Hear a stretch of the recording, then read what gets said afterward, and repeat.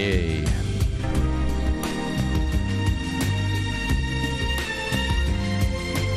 Yes. A little Kenobi to calm you down. Hey everybody, it is the 16th day of August in the year 2022. I think that the worst of the heat up here in the Northeast, I could be speaking too soon, you never know, but the worst of it is definitely behind us. Anyway, having wonderful days outside and as good of a day as I can inside. I hope the same is going on with you all. 6:58 p.m., creeping towards 6:59, and it's a Tuesday in Quite Frankly land, and we have the full 2 hours. Tomorrow is going to be an abbreviated show because it's one last band practice before our gig on Thursday. We'll think of something to have broadcast on Thursday on quitefrankly.tv. But then we're back to normal order Friday and then all next week, culminating with my departing New York for a little bit of a vacation with Aurora and Lauren, and it'll be good. It'll be a good time. And I'll come back recharged, and then it'll be September, and we can just start concentrating on seasonal goodies. September is officially typo negative season, so you got to put on the October Rust album in September, or you can whatever you want. September Sun, you can put that on September 1st if you'd like.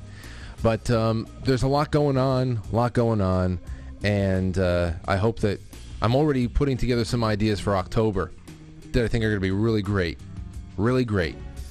And yeah, you just leave that up to me. You just show up at 7 o'clock every night. Leave the rest to me. I'll figure something out for us. Tonight, we have Timothy Gordon coming back on the show. First time in a long time. I mean, we did book club together, but it's the first time he's been on, Quite Frankly, in a long time. And I want to talk to him.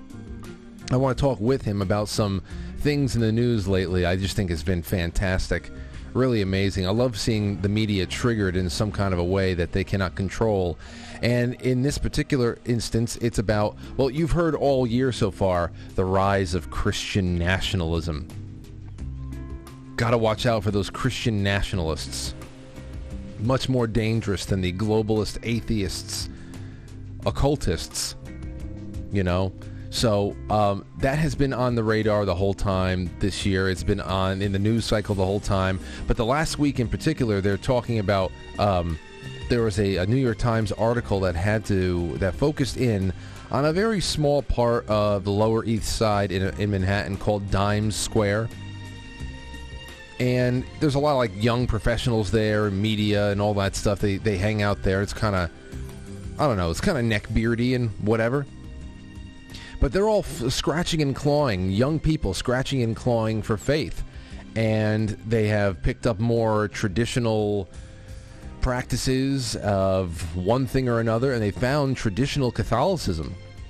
Like they're going beyond Second Vatican Council, and they're looking into more of our roots, and it's been pretty interesting. Now, the reason why I bring it up is because the New York Times reported on it in one way, as you'll see, and then the screechy leftist feminists of all over the blogosphere, including Slate, Daily Beast, Mother Jones, if they're still around, I forgot where else I saw it, they went absolutely nuts. Absolutely nuts. So we're going to talk about that a little bit. It's going to be more so of a cultural discussion about where we are again in the spiritual aspect of our daily battles here, and what kind of hope we can rest in the future with the youth. And again, what is the culture producing as far as backlash, as far as young people who are always rebelling against something? Okay? Whatever the parents think is cool, the kids are going to do the opposite.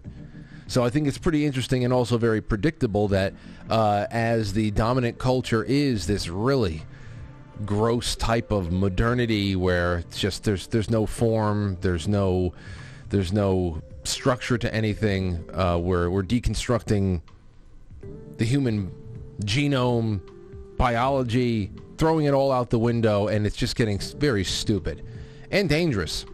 But they think that going back is actually more dangerous. So I thought this would be a great conversation because we love talking about culture here, and I think it's pretty hopeful.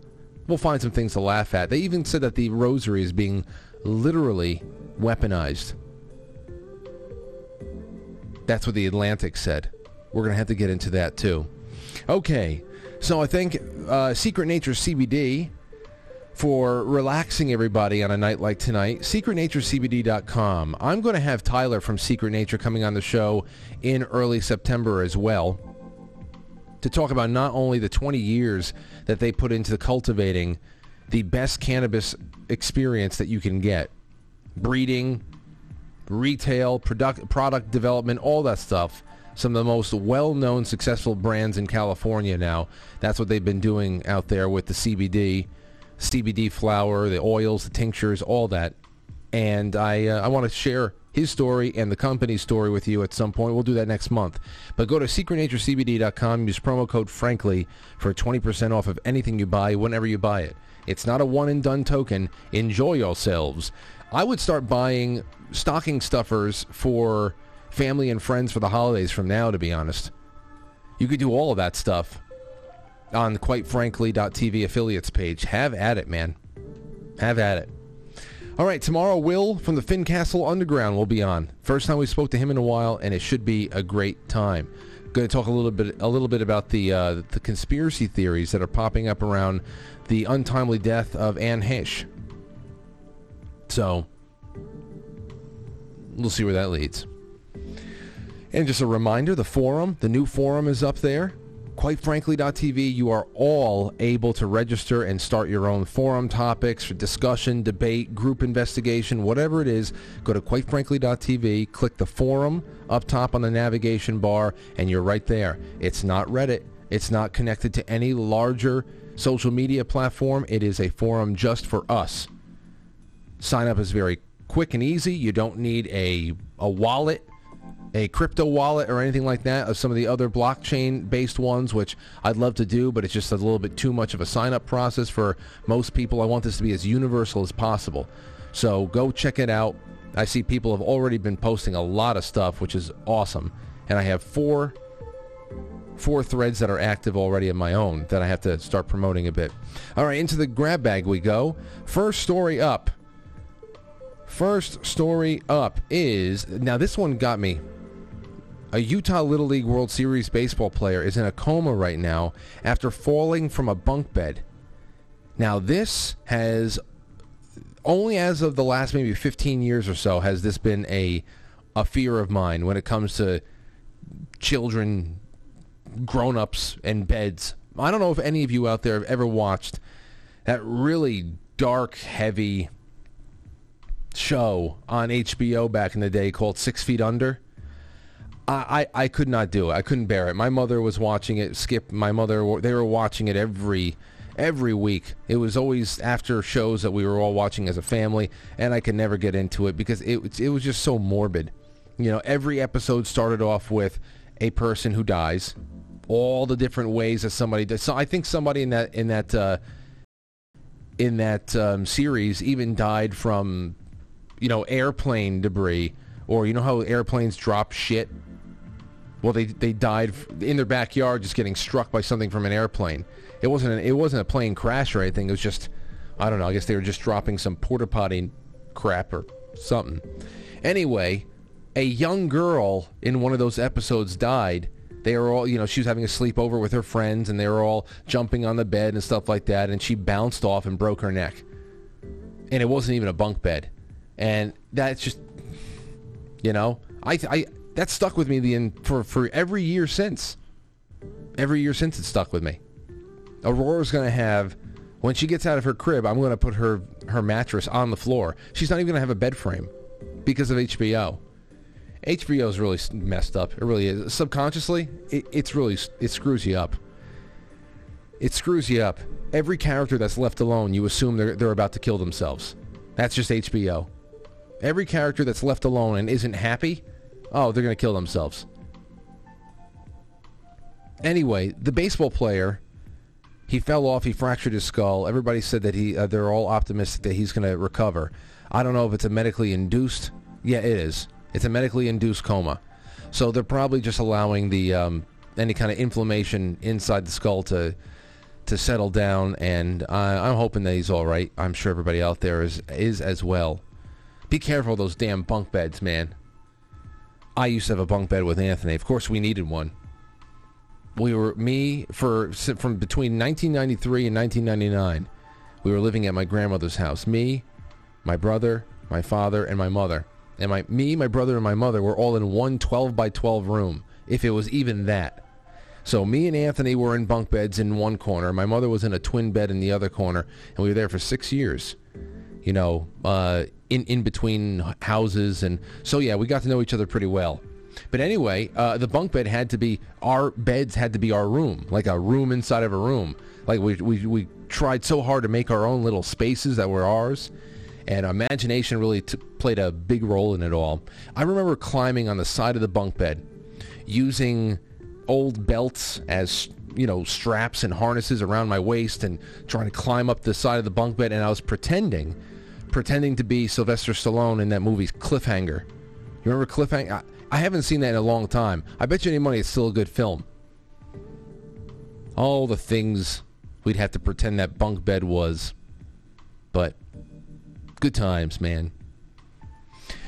Here's a headline from the New York Post as well. Trump warns terrible things are going to happen in the U.S. after sneak attack FBI raid. Former President Donald Trump warned Monday that the temperature has to be brought down in the country or terrible things are going to happen, before accusing the FBI of a sneak attack raid on his Florida estate last week. Quote, "This country is in a very dangerous position," Trump told Fox News Digital in his first interview since the August 8th search. "There is a tremendous anger like I've never seen before all over the scams and this new one. Years of scams and witch hunts, and now this. If there's anything we can do to help, I and my people would certainly be willing to do that," the 45th president continued. Federal agents seized more than 24 boxes of items, blah, blah, blah. And he's right. He's right. Not going to be good. In fact, the Anthony Sabatini, you remember we were talking last night about that CNN clip with Anthony Sabatini and that harpy old man that was like, well, you want to get rid of the FBI? You know how much they're catching bank robbers right now. The Anthony Sabatini idea, though it's not his, but I'm glad he's espousing it. It's just common sense. That's the only peaceful way to start righting the ship. It's the only peaceful way. Steady dismantling of the federal government and returning all of those talented cops, all those very talented police officers to their respective states, to join state bureaus of investigation. And whenever a crime crosses state lines, you start communicating with the state that is also involved. And it's called teamwork. And it's called decentralization. And it prevents a bureau like this from sticking around for over 100 years with no justifiable reason to do so. You know, and you can say, well, you know how much good they have done? I'm sure over time, a lot of bad people, truly bad people, have been stopped and brought to justice and all that stuff. But it's just like when they do those town halls, when Democrats do town halls for health care, universal health care or something. Another thing that is completely foreign to our laws, completely foreign to our Constitution, and for a very big-time reason. If you go and you start stealing money from the rest of the country and redistributing it to the tune of the hundreds of billions of dollars, there's going to be no shortage of Tom, Dick, and Harrys that are going to come forward and say, I was greatly helped by the influx of billions of dollars that the federal government took and redistributed and made health care more widely accessible for someone like me. There's going to be no shortage of that. The real question is sustainable? No. Is it sustainable, and is it legal? No. No, it's not. So, yeah, the FBI, I'm sure they've done some great things over the years, but it's over. I mean, it's over. And if they don't get dismantled or severely limited in some way, then yeah, it's going to contribute to an eventual popping off. It's going to happen, especially between states and the federal government. Remember, that was the big thing there. That's the big thing there. American citizens are still very reserved, and obviously we're gluttons for punishment. Nobody's going to step up and start a shooting war, especially all by themselves. It's not going to get you very far. But as far as standoffs between states like Florida and any other state with integrity that actually want to be able to uphold their rights and embrace the 10th Amendment, it's going to get tricky. Really is. Jim Jordan comes out and says 14 FBI whistleblowers have already come forward. There are lots of good people in the Bureau. It's the top part that's the problem. I don't know about that, Jim. The top parts are political appointees, Jim. A key Republican working on investigations of corruption in the Department of Justice, the FBI, and the Joe Biden administration says 14 whistleblowers already have contacted members of Congress with details about what's been happening. Quote, they have come to our offices as whistleblowers, and they are good people. There are lots of good people on camera, blah, blah, blah. Some of these good agents come in telling us what baloney is going on, the political nature of how the Justice Department, God bless them all for doing it. Now, when we're going to learn about this stuff, I don't know. I don't know if it's going to turn into another hearing where only, 2.5 outlets give it minimal coverage, but we'll see about this. It's always great that people are doing it, and you hope those 14 whistleblowers turns into 14,000. There's got to be at least 14,000 people in the Bureau that see what's going on and know it's not right, but just don't want to lose their jobs, and they probably have greater national security implications in mind. The kind of problems and the kind of programs they put together at this point, it is also very hard to just rip the Band-Aid off. You can rip the Band-Aid off, and the bleeding just wouldn't stop. So you got to be very careful. We talk about welfare and entitlements and block grants and all that. It's not something you can stop overnight without killing millions of people. That's how bad it is right now. Millions of people would die if you just take food stamps and welfare and all that.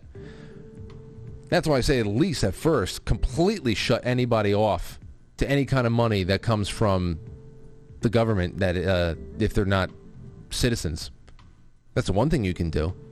Not our problem if you're in a country illegally. All right, what do we have here? Nuclear fusion breakthrough confirmed. California team achieved ignition. So what do we have? This is from Newsweek. A major breakthrough in nuclear fusion has been confirmed a year after it was achieved at a laboratory in California. Researchers at Lawrence Livermore National Laboratory, National Ignition Facility. Great, the hospital's calling me now. This is the call from the doctor I've been waiting for all day, and now he's calling me at 7:15 p.m. about Skip. Something, I have a long list of questions to ask, but nobody calls me back. And now he's calling me at 7:15. Great. The results of which have now been published in 3 peer-reviewed papers. Nuclear fusion is the process that powers the sun and other stars. Heavy hydrogen atoms collide with enough force that they are fused together to form a helium atom, releasing large amounts of energy as a byproduct. Once the hydrogen plasma ignites, the fusion reaction becomes self-sustaining, with the fusions themselves producing enough power to maintain the temperature without external heating. Ignition during a fusion reaction essentially means that the reaction itself produced enough energy to be self-sustaining, which would be necessary in the use of fusion to generate electricity. If we could harness the reaction to generate electricity, it would be one of the most efficient and least polluting sources of energy possible. No fossil fuels would be required, as the only fuel would be hydrogen, and the only byproduct would be helium, which we use in industry and are actually in short supply of. So this latest milestone at LLNL, researchers recorded an energy field of more than 1.3 megajoules during only a few nanoseconds. For reference, 1 megajoule is kinetic energy of 1 ton mass moving at 100 miles an hour. That's just in a nanosecond. The record shot was a major scientific advance in fusion research, which establishes that fusion ignition in the lab is possible at NIF. Achieving the conditions needed for ignition has been a long-standing goal for all inertial confinement fusion research, and opens access to a new experimental regime where alpha particle self-heating outstrips the cooling mechanisms in the fusion plasma. So, according to Newsweek and the physical review letter papers that are coming out here from this, from the LLNL, Lawrence Livermore National Laboratory, there was a very significant advancement in nuclear energy. And I'm going to hold this one aside until I can get somebody to come on and talk with me about it, especially if we have any academics out there in the studio, in the audience. Please email me. Email me or start a thread on the forum and talk about the significance of this or anything that might be misunderstood or whatever. That would be wonderful to hear from some academics on this subject. And then one last thing. Minneapolis teachers. Now, this is one thing. Breakthroughs in nuclear fusion is not the only thing here. Not the only thing going on. And it's nothing compared to progress being made in Minnesota. Minneapolis, Minnesota Teachers Union will lay off white teachers before educators of color. So white Minneapolis teachers will be laid off first before they do that to educators of color, regardless of who's a good teacher and who's not. Maybe all the white teachers are bad. And maybe all the black teachers are far more superior at their job. And it should be this way. But the fact that the determining factor of all this is skin color just goes to show regress. The Minneapolis Public Schools declared in an event that the layoffs need to occur, MPS created a contract that is designed to remedy the continuing effects of past discrimination by the district, reports Alpha News. So because supposedly so-called discrimination existed in past generations, new generations of teachers who had nothing to do with old generations that did one thing or another that we can't even confirm because we're just reading this for the first time right now, they have to pay the price. It's a generational price. It's like we're in North Korea, where if you get convicted of a crime, your grandchildren are still paying the penalty. That's what they do in North Korea. And that's what our brave civil rights heroes in the United States in the 21st century do over here. Now, if you're in this district or any district like it that does shit like this, there's no more time to mess around. You must immediately take your children out. White, black, it doesn't matter. If you have children in districts like this and have hopes of them becoming a whole, complete person with the ability to form meaningful relationships that are not based on varying forms of victim identity or sexual kink, please homeschool them, hire tutors, coordinate with other parents who are just get them the hell out. All right? You're saving their lives. You would be saving their lives. Because not only are the administrators crazy, but the teachers left behind are going to be absolutely worthless because we know what the standard is. That's what the standard, unless the people left behind start protesting against this and stand up for something worthwhile as well. That would be nice to see. So you can leave your students in districts like this if you want to have them watching Spike Lee films all semester. But if you care about them, you'll get them out. I met up with some friends over the weekend. To have a drink and to watch a little bit of the Yankee game. And I was talking with my buddy who was telling me about his boss, who was like an old school Democrat type, where he's a little bit more fiscally conservative, but socially very loose and whatever, just, live and let live type, whatever. But now he has said 100%.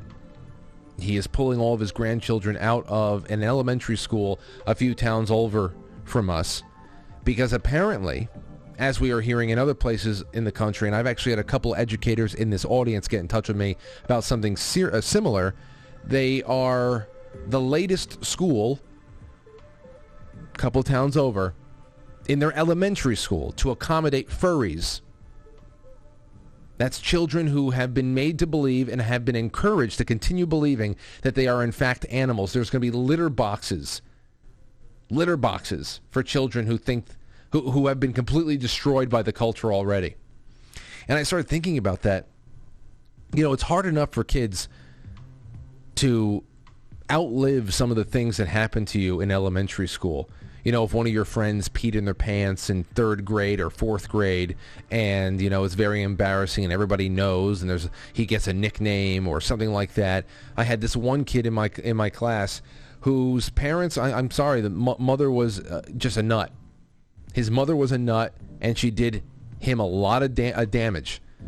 There was one time, there was a few children in my class that went to a friend of ours' house. We were above the age of 11. And because the mother was so protective of her carpet and so protective of everything, and including him, where if he got a B-, she would be making a fool out of him and fighting with teachers. He deserved an A, this and that shit, that, the other. Well, she made a bunch of 12-year-olds drink from sippy cups. And that's when we realized that he must be still drinking from sippy cups when we're not around. He was called Sippy Cup until the day that he received his high school diploma. And then nobody ever saw him again. It is hard enough for children to outlive some of this stuff. How the hell do you even have a chance to recover from being a middle schooler who once was made to sit in a litter box? How do you ever recover from that? You're done. You're done. And you have schools that are actually enabling it? Man, oh man. Boy, oh boy. Okay, well, we'll be right back. Time to get into some stuff. Don't go anywhere. Share the show far and wide, live or otherwise. I'll see you on the other side of the intro. Hey guys, it's me, Moonlit Matt. Are your pants off yet? Because they should be, because you're entering Quite Frankly. Or is he entering you? Enjoy the show.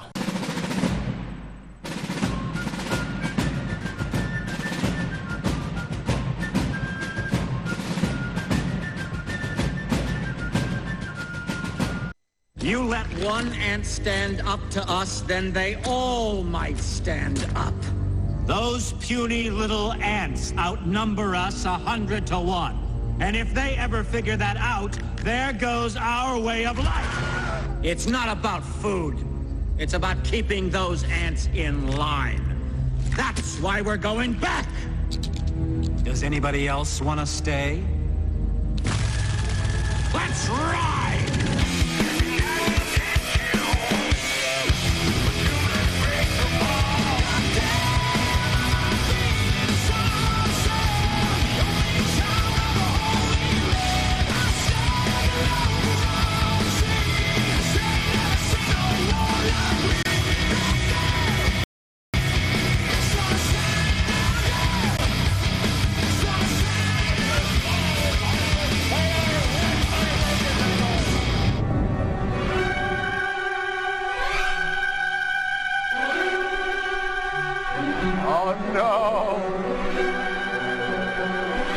No.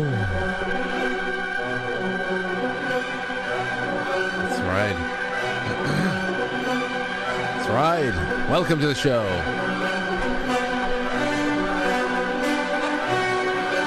Christian nationalism, Christian nationalists. Here they come. Here comes the Christian nationalists. Oh no, he's playing Wagner. So in the last few months, welcome to the show. You can send in your super chats to quitefranklysuperchat.com. So in the last couple of months, the Christian faith has been, you know, it's the main target. They don't. If this was a Hindu majority country, they would be going after Hindus, because of course that would be something that supplants the authority of the earthly government here. So let's just be honest. That's just why it's the main The main target, but in the last few months there's been a recentering of this primary target that the social demolitionists have, and that is Christian nationalism is the target that needs to be destroyed. It's the new Al-Qaeda. It's the new Al-Qaeda.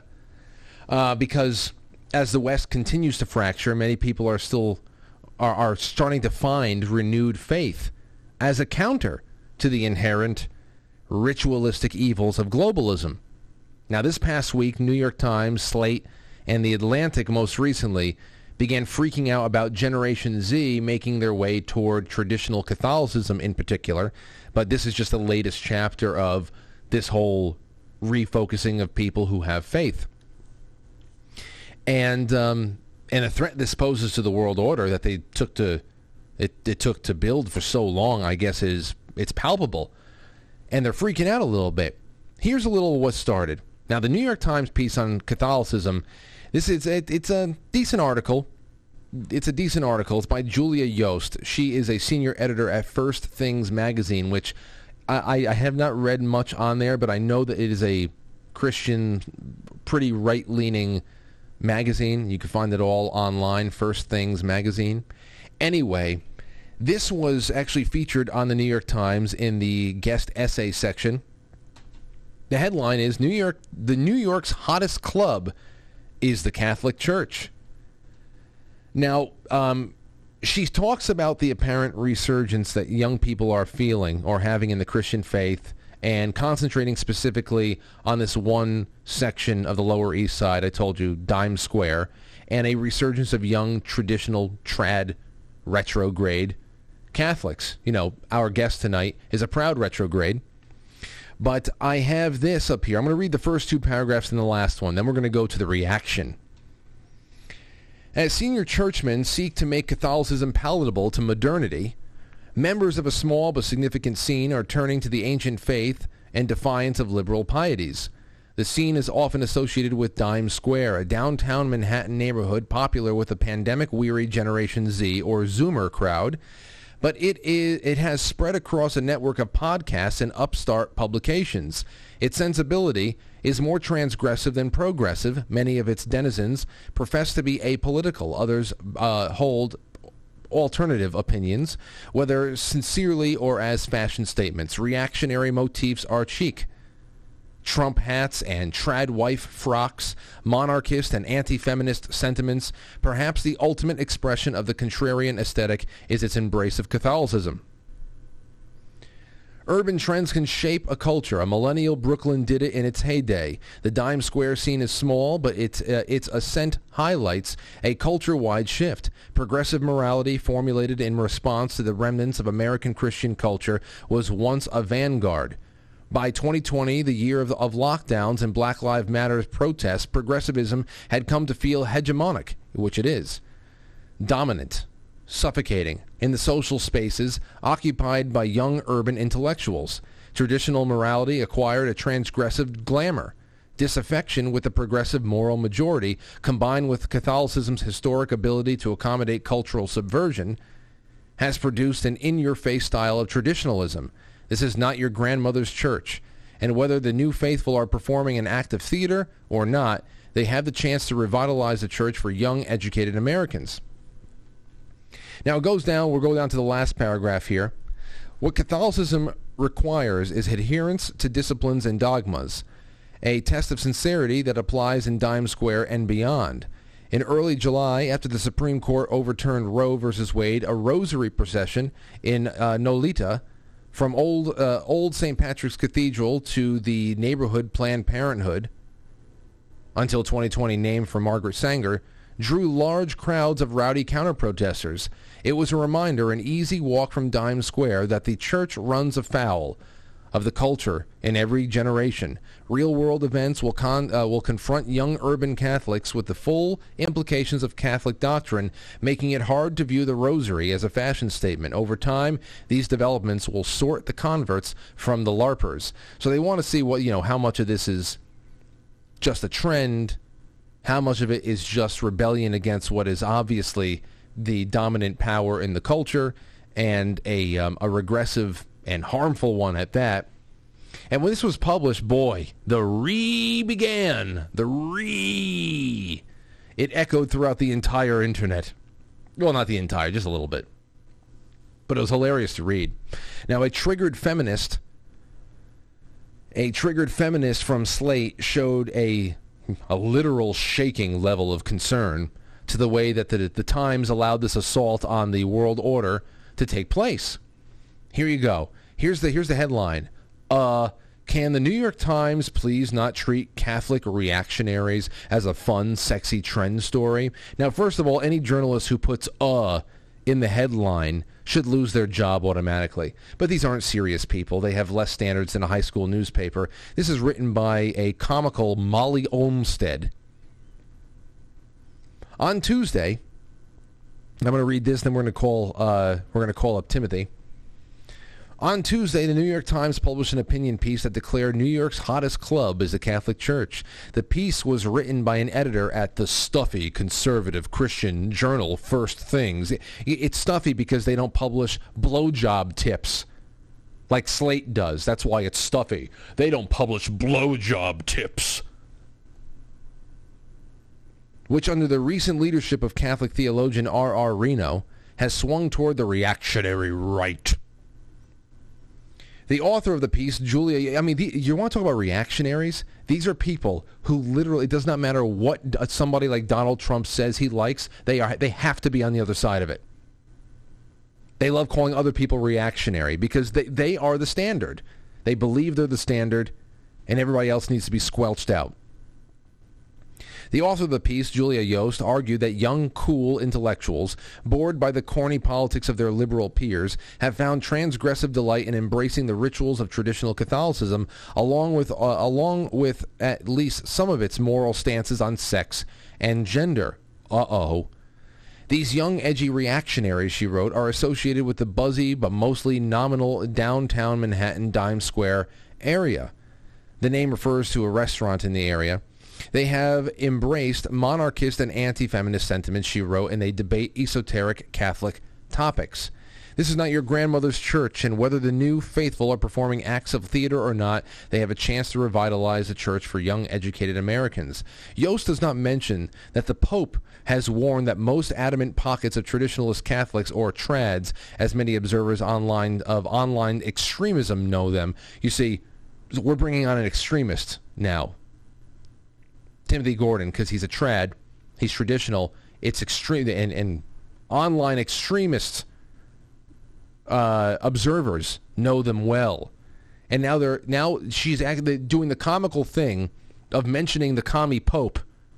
I say, listen, even the Pope says that this is, of course the Pope says it, of course he's getting rid of Latin Mass, of course he's getting rid of the universality of that particular church, of course he's doing it. He's working with the World Economic Forum and the UN to destroy this and meld it into something that is a little bit more of the dogma of Agenda 2030, 2050.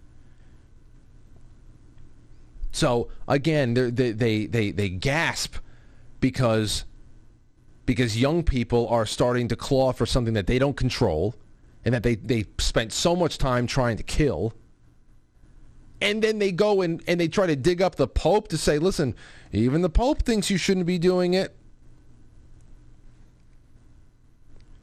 The writer also doesn't mention that trad Catholic social media, with all of its semi-ironic memes about saints and sacraments, attracts those who like to post winkingly about the Crusades. A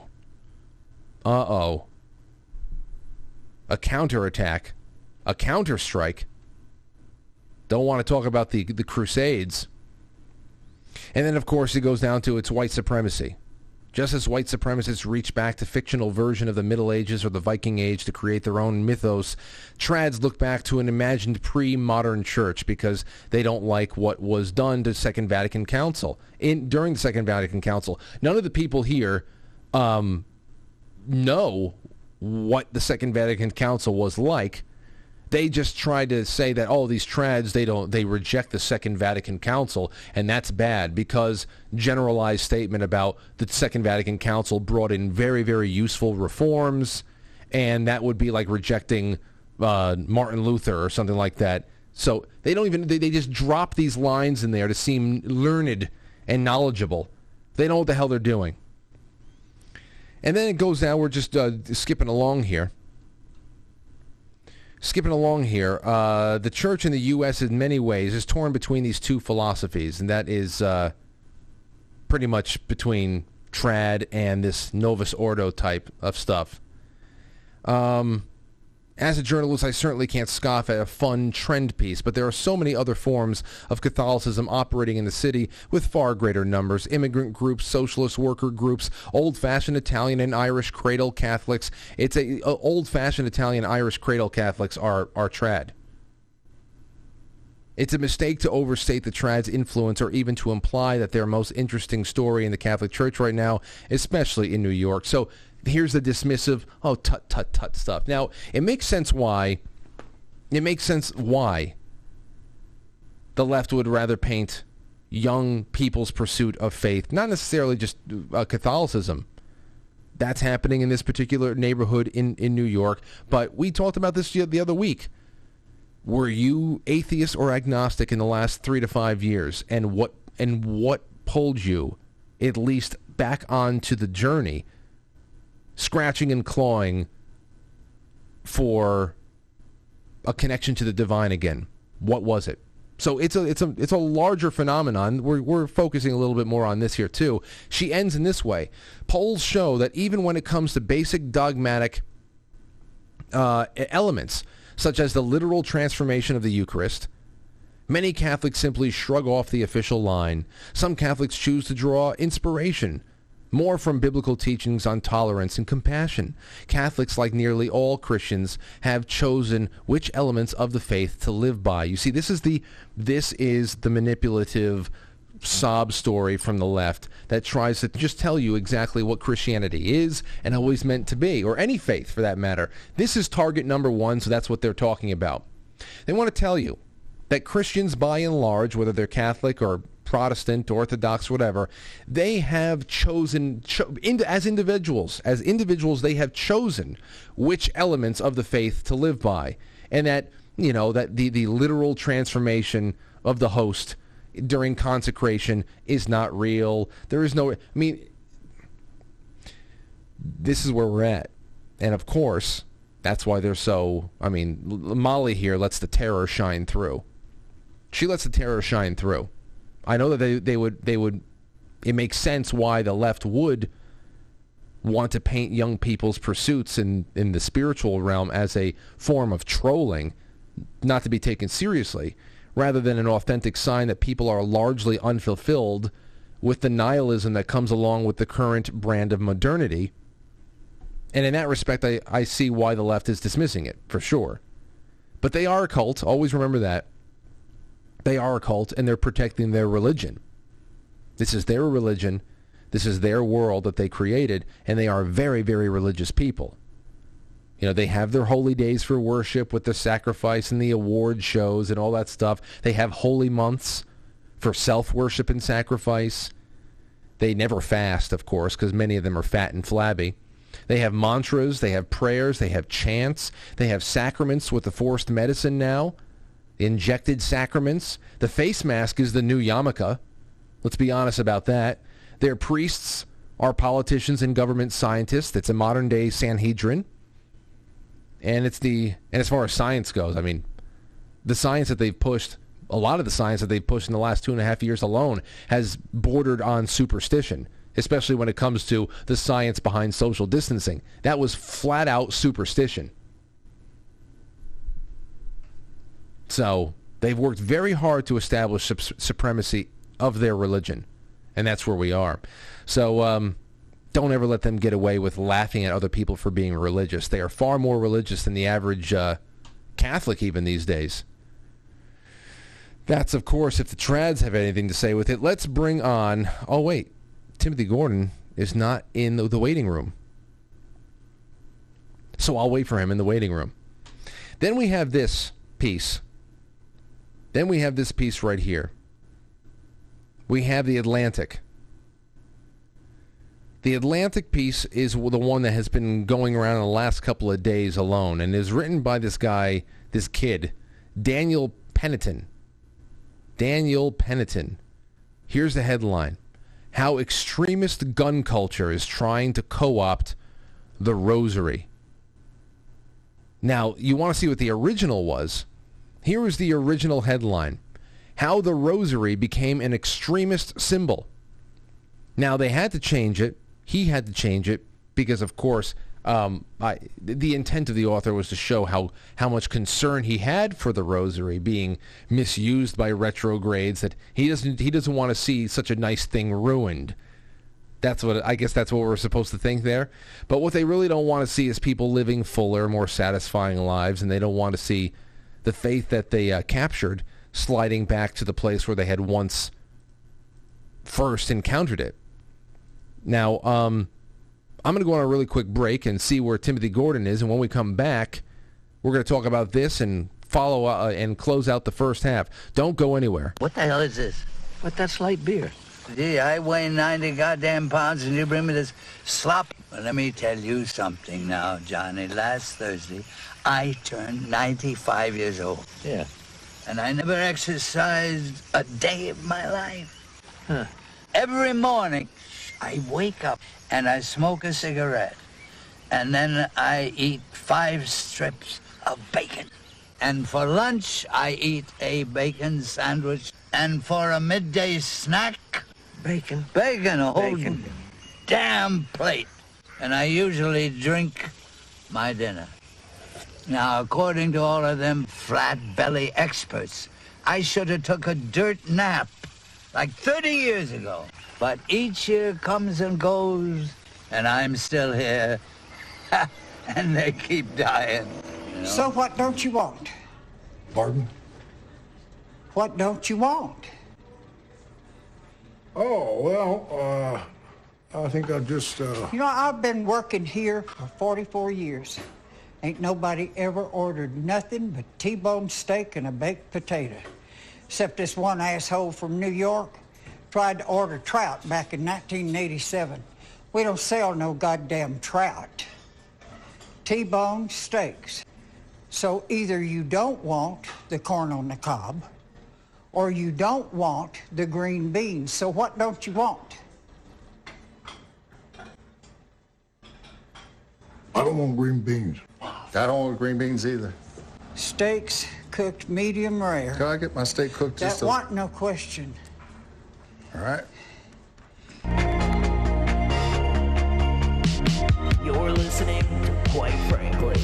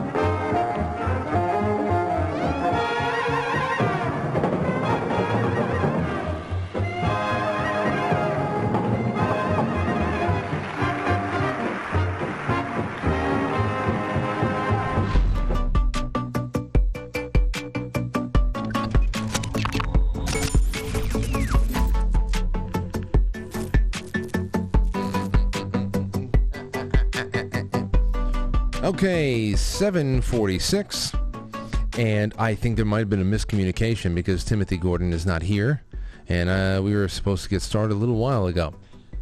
So, what do we do in the meantime? I can read through this article, which I know he's already read through, and we can just do it ourselves because I think it's pretty hilarious, and it's part of a greater trend. And honestly, it's promising. It's a very promising thing. I don't care about the screaming and the gnashing.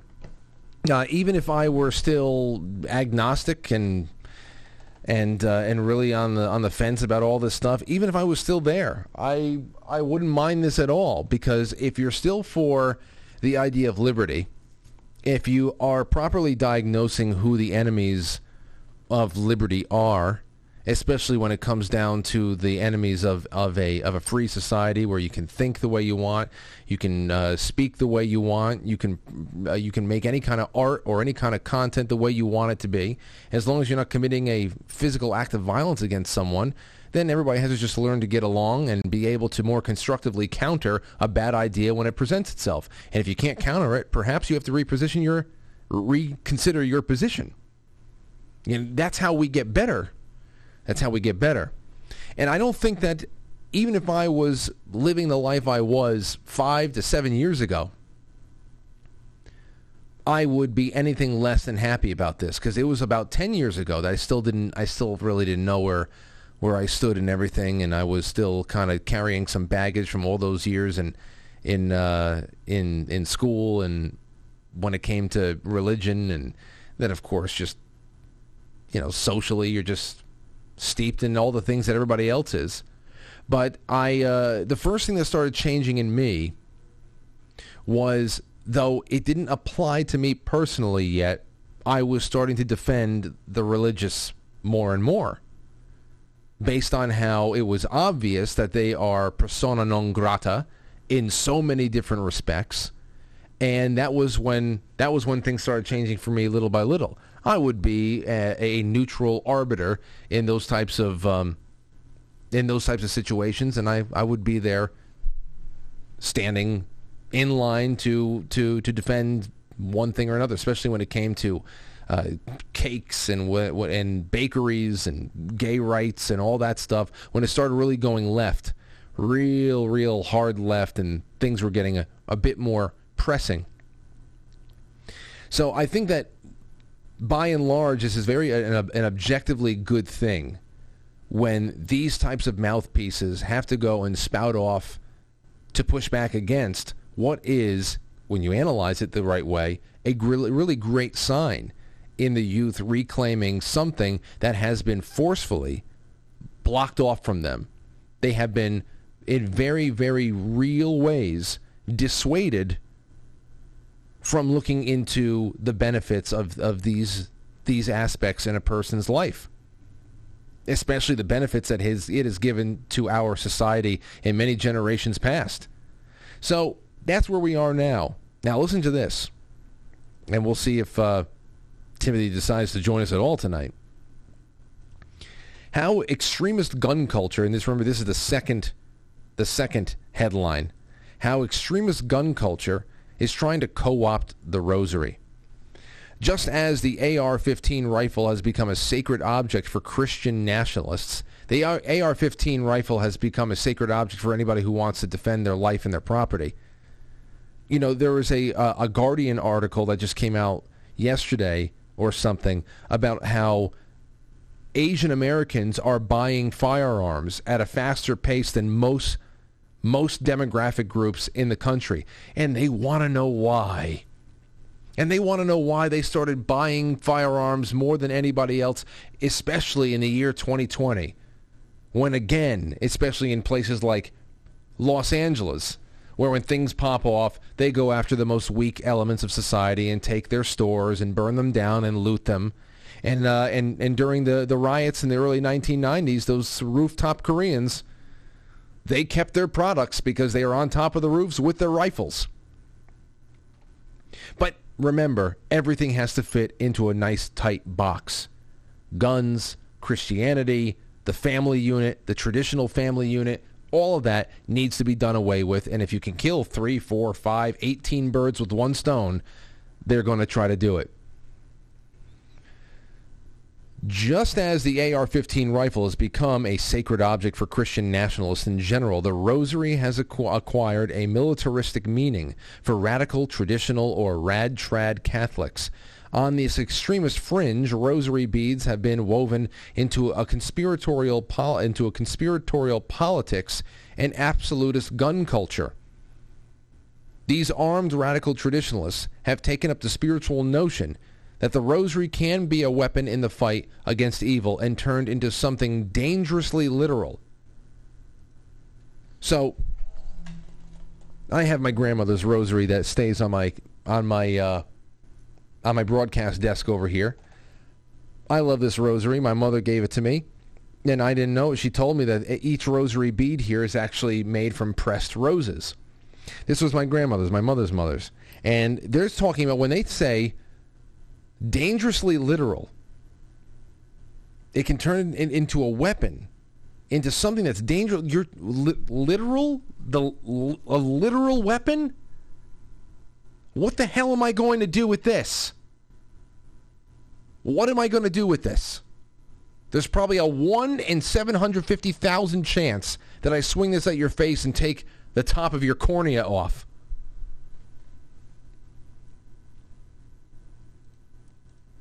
These armed radical traditionalists have taken a spiritual notion that the rosary can be a weapon in the fight against evil. It is. It is. Prayer is a weapon in the fight against evil. Yes, it is. Prayer and meditation is a weapon in the fight against evil. But to talk about this dangerously literal, that is just the hyperventilation of assholes who write articles like this. Their social media pages are saturated with images of rosaries draped over firearms, warriors in prayer, and those who aren't Catholic, they still love their firearms. If they're Christian but not Catholic, then they don't have a set of rosary beads probably. But the faith is largely the same. We all have the same Savior, same Redeemer. So it's just more so once again, they just want to make sure that every piece, you see somebody flying a Betsy Ross flag, you know that, oh no, somebody's got a set of rosary beads and now how many people have you seen with rosary bead tattoos? They just want anybody out there who subscribes to these types of media outlets to use this as a new lens to see everybody around them, to judge them, and to put them into certain boxes, and to deal with them in different ways. Influencers on platforms such as Instagram share posts referencing everyday carry and GAT check, that's a slang for firearm, and including soldiers, battle beads, handguns, and assault rifles. One artist posts illustrations of his favorite Catholic saints, clergy, and influencers toting AR-15 style rifles labeled Sanctum Rosarium, alongside violently homophobic screeds that are celebrated by social media accounts with thousands of followers. Violently homophobic screeds. I wish I could have seen one. Could you have linked us to one violently homophobic screed? The theologian and historian Massimo Fagioli has described a network of conservative Catholic bloggers and commentary organizations as a Catholic cyber militia that actively campaigns against LGBTQ acceptance in the church. These rad trad rosary as weapon memes represent a social media diffusion of such messaging, and they work to integrate ultra-conservative Catholicism with other aspects of online far-right culture. The phenomenon might be tempting to dismiss as mere trolling or merchandising, and ironical provocations based on traditionalist Catholic symbols do exist, but the far-right's their constellations of violent, racist, and homophobic online milieus are well documented for providing a pathway to radicalization and real-world terrorist attacks. What are you talking about? Where's the real-world terrorist? Okay, show me some well-documented pathways that led to a real-world terrorist attack from this profile that you have built up right now. I wish just one.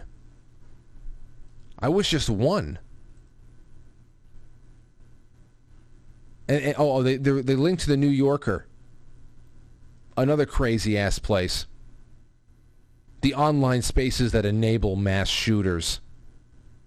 Yeah, psychiatrist offices and public schools. I think that's what they're looking for here. Providing a pathway to radicalization and real-world terrorist attacks. Psychiatry, medication, and public schools. There you have it. The rosary in these hands is anything but holy.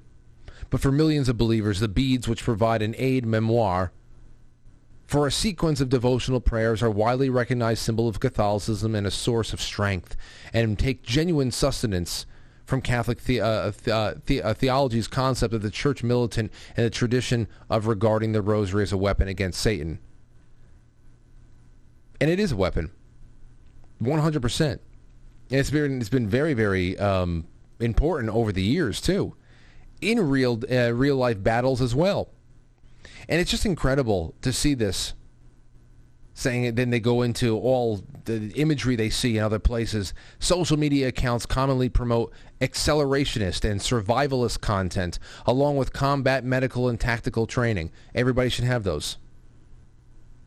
Everybody should have that. Everybody should look into survival prepping and anything they can do. It's all called insurance. Tactical training. You should do that. You should own firearms and you should know how to use them. Combat medical. You should know how to dress a wound, even if it's just a something basic. As well as memes depicting a balaclava-clad gunmen that draw on terror wave or war core aesthetic that is popular in far-right circles. You see, here's the thing. This is what it comes down to. This is the same thrashing that they did with the whole Dark MAGA memes. They did a lot of thrashing about Dark MAGA and how horrible it was and how scary it was. But the problem is that it was just another example of something, a small but organic example of something that works. A simple message that can be brought down to a basic conclusion that works. Even if it's satirical in nature. Dark MAGA is satirical. It also plays on people's desire to actually see a real, the real restitution paid for the kind of abuses that we're living through the last 6 years. So it plays off of that, but, this He-Man level, power, this Palpatine level power emanating from Donald Trump, lightning from his fingers, it's an overplayed meme. And that's why we have fun with it. And they're jealous of that ultimately. This right here obviously is a lot of panic because it shows that younger generations, which they don't have as much control of as the older, more gullible media-addicted generations, news media-addicted generations. And they're always going to run into some kind of a brick wall because young generations are always going to find something to rebel against. And it's always going to be the most popular mainstream thing. When you normalize crazy to the point where kids can't even have fun anymore, where you're forcing them to go out with transgender kids just to prove that they're not bigots, something is going to crack along the way. I think this is great. I've relied pretty heavily on the rosary myself, and I think this is great. But they are so jealous. Not only are they terrified, but they're jealous of the actual authenticity of this thing because they have to fake everything. They have to fake the support that they have. They have to fake the president. They have to fake the love that people have for this stupid fucking demented president. And then they tried co-opting Dark MAGA. They tried co-opting Dark MAGA with that pathetic week of Dark Brandon bullshit. So it really is all about, for them, a constant battle with their own inferiority. They have an inferiority complex. And they know that what they've been able to beat down through bureaucracy and through philanthropy and everything else is only a temporary measure. It's only a temporary measure. It really is. But I don't know. It's 8 o'clock. Let's take a break. We come back, and maybe Timothy Gordon was, an hour behind or something. I think he might be in Central Time, but maybe he shows up in the second half. If not, we'll figure something out. Don't go anywhere, ladies and gentlemen. I'm so happy to have you on board tonight. We'll be right back. Become a sponsor. I don't plug myself enough because I don't want to bother you. But I survive and I thrive on voluntary exchange. So I ask you if you enjoy what you're doing with me every night at 7 o'clock, if you enjoy the place that I've created for us, and you like coming to my little cafe here, please have a cup of coffee. Have a cup of coffee. And tip your waiter if you can.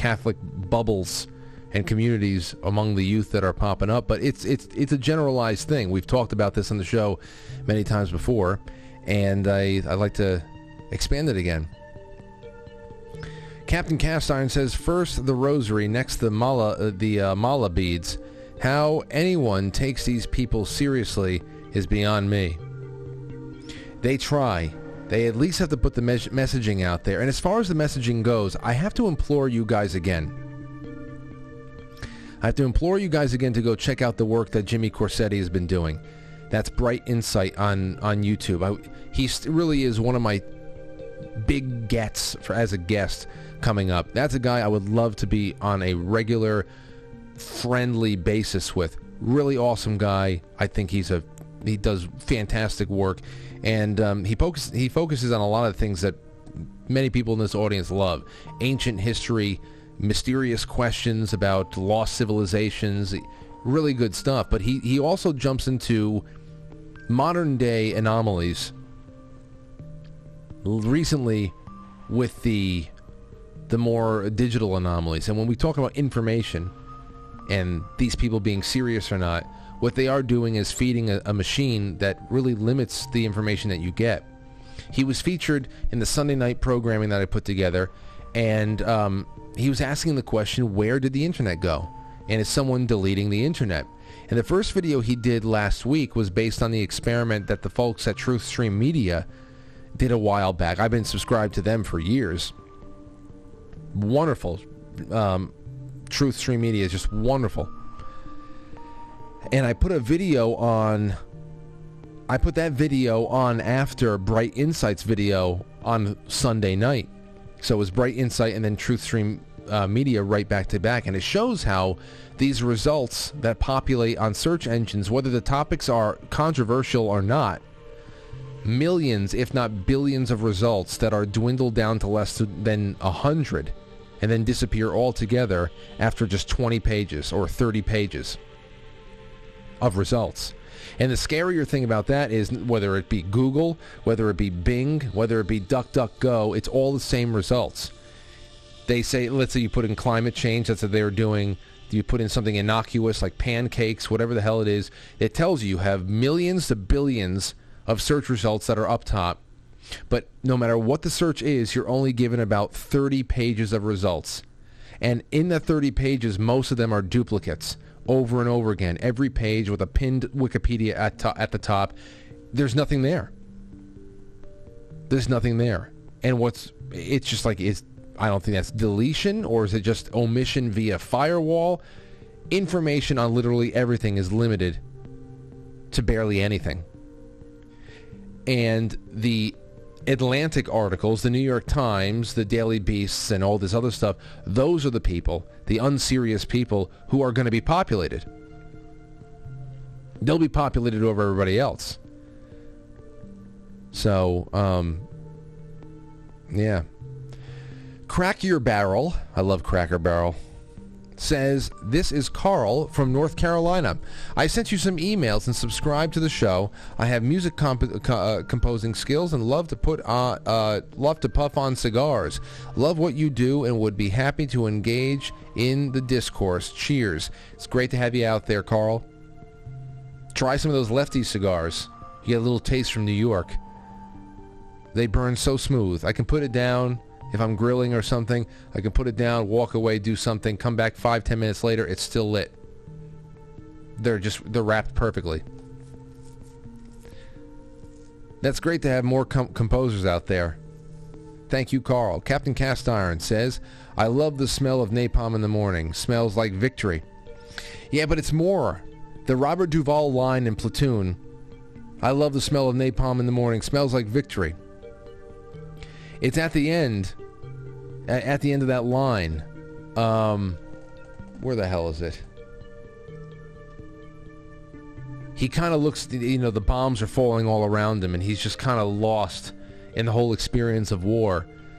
And he goes, almost like wistfully, he says, someday this war is going to end. But he wasn't saying it in a way where, and thank God for that. He was saying it, I'm going to miss this. And that's what I feel like the media is. That's what I feel like the media is. Robert Duvall in Platoon. Someday this war is going to end. Better start a new one. Want to stay in the shit. Let's see. Erica Berica says, regarding the CDC COVID updates, you were so right that it will all quietly go away and it will be like nobody. It will be nobody's fault.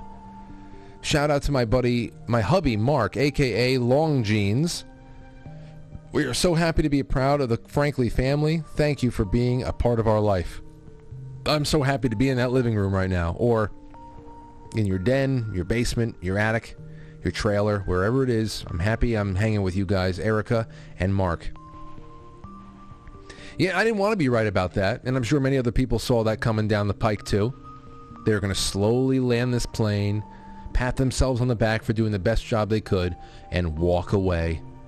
walk away. Some will go into the sunset and retire, and others will stay on hand to manage the next disaster. To manage the next disaster from soup to nuts.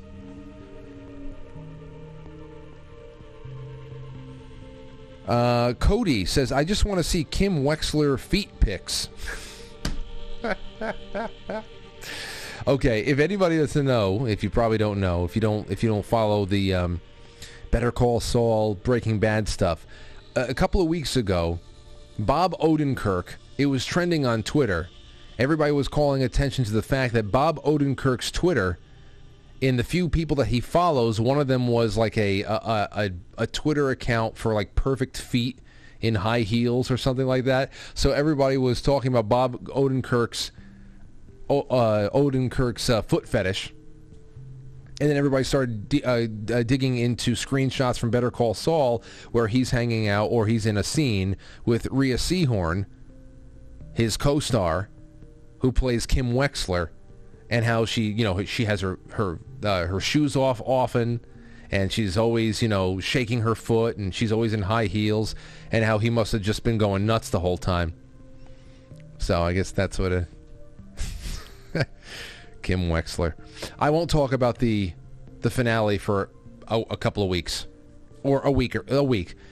Abe got in touch with me the other. I'm just going to give a disclaimer then whenever I do talk about it. I'll give everybody a few days.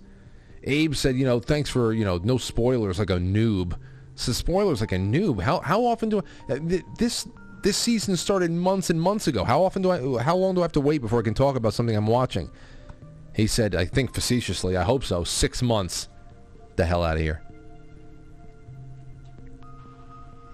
Lulu Christo says, thank you for everything you do, Frank. You're the best. Also give a shout out to Deuce Volt in the chat room. What's going on, DV? That's a very retrograde thing to shout out.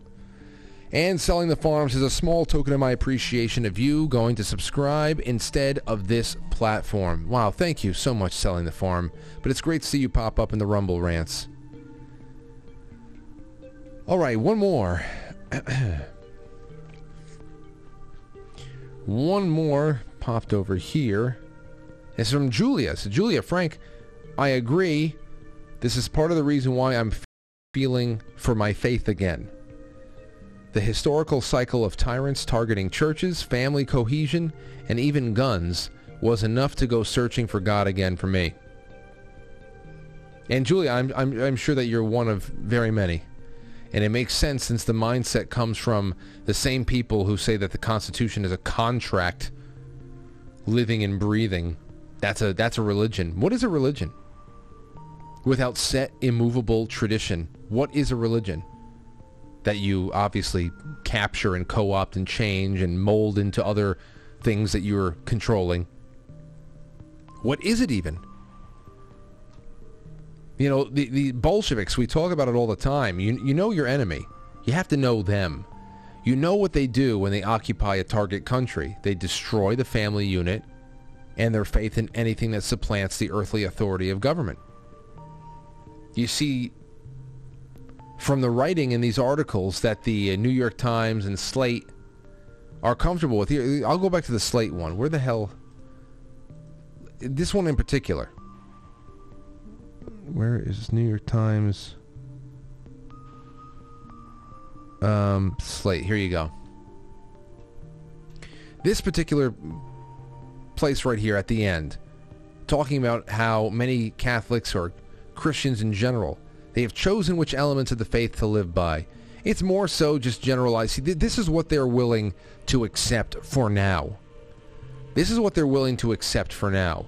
As long as they don't derive any kind of social exemptions from anything, that their faith doesn't get in the way of any kind of social engineering programs, whether it be education, whether it be medicine, or anything new that they want to test on people, as long as the faith doesn't get in the way of people's obedience, they're fine with Christians practicing some watered-down, generalities-based faith. You see, from the writing that we get in these New York Times and Slate articles, they're comfortable with the fact that modern progressive Christians, more specifically, in this case, Catholics, have had their faith acceptably reduced to from a supernatural order faith, to a general message of be good to people and be tolerant of people who are different than you. That's it. That's what the whole faith is. Prayers are just mantras to calm you down when you're stressed out. So you want to calm yourself down, you can pray and the mantra will calm you down. The Eucharist is just symbolic. It's not real. There's no evil that needs to be confronted or combated. And prayers and rituals are definitely not going to do it, which is hilarious to me. Rituals have no power outside of stress relief. Imagine that. The spirit cookers want Christians to believe rituals have no power. So, this is where it is. From within and without, the whole thing is being diluted and washed away so that they are the only thing that's left. Which is why when they see some kind of a resurgence, it's like, oh no, we were in remission. We were in remission the whole time. That's just, that's it. They're getting worried because people are finding prayer and whatever the hell else. And it's they're not getting the McDonald's Happy Meal version of prayer that they have created for everybody. That's the whole thing. They're digging below 20th century Marxist social engineering trash that co-opted 2,000 years of tradition. And it also makes sense that these are the same people who inject themselves into all kinds of popular culture. They'll take heroes from Marvel and DC and all that stuff, and that resonated with people over the course of generations, and they kill it.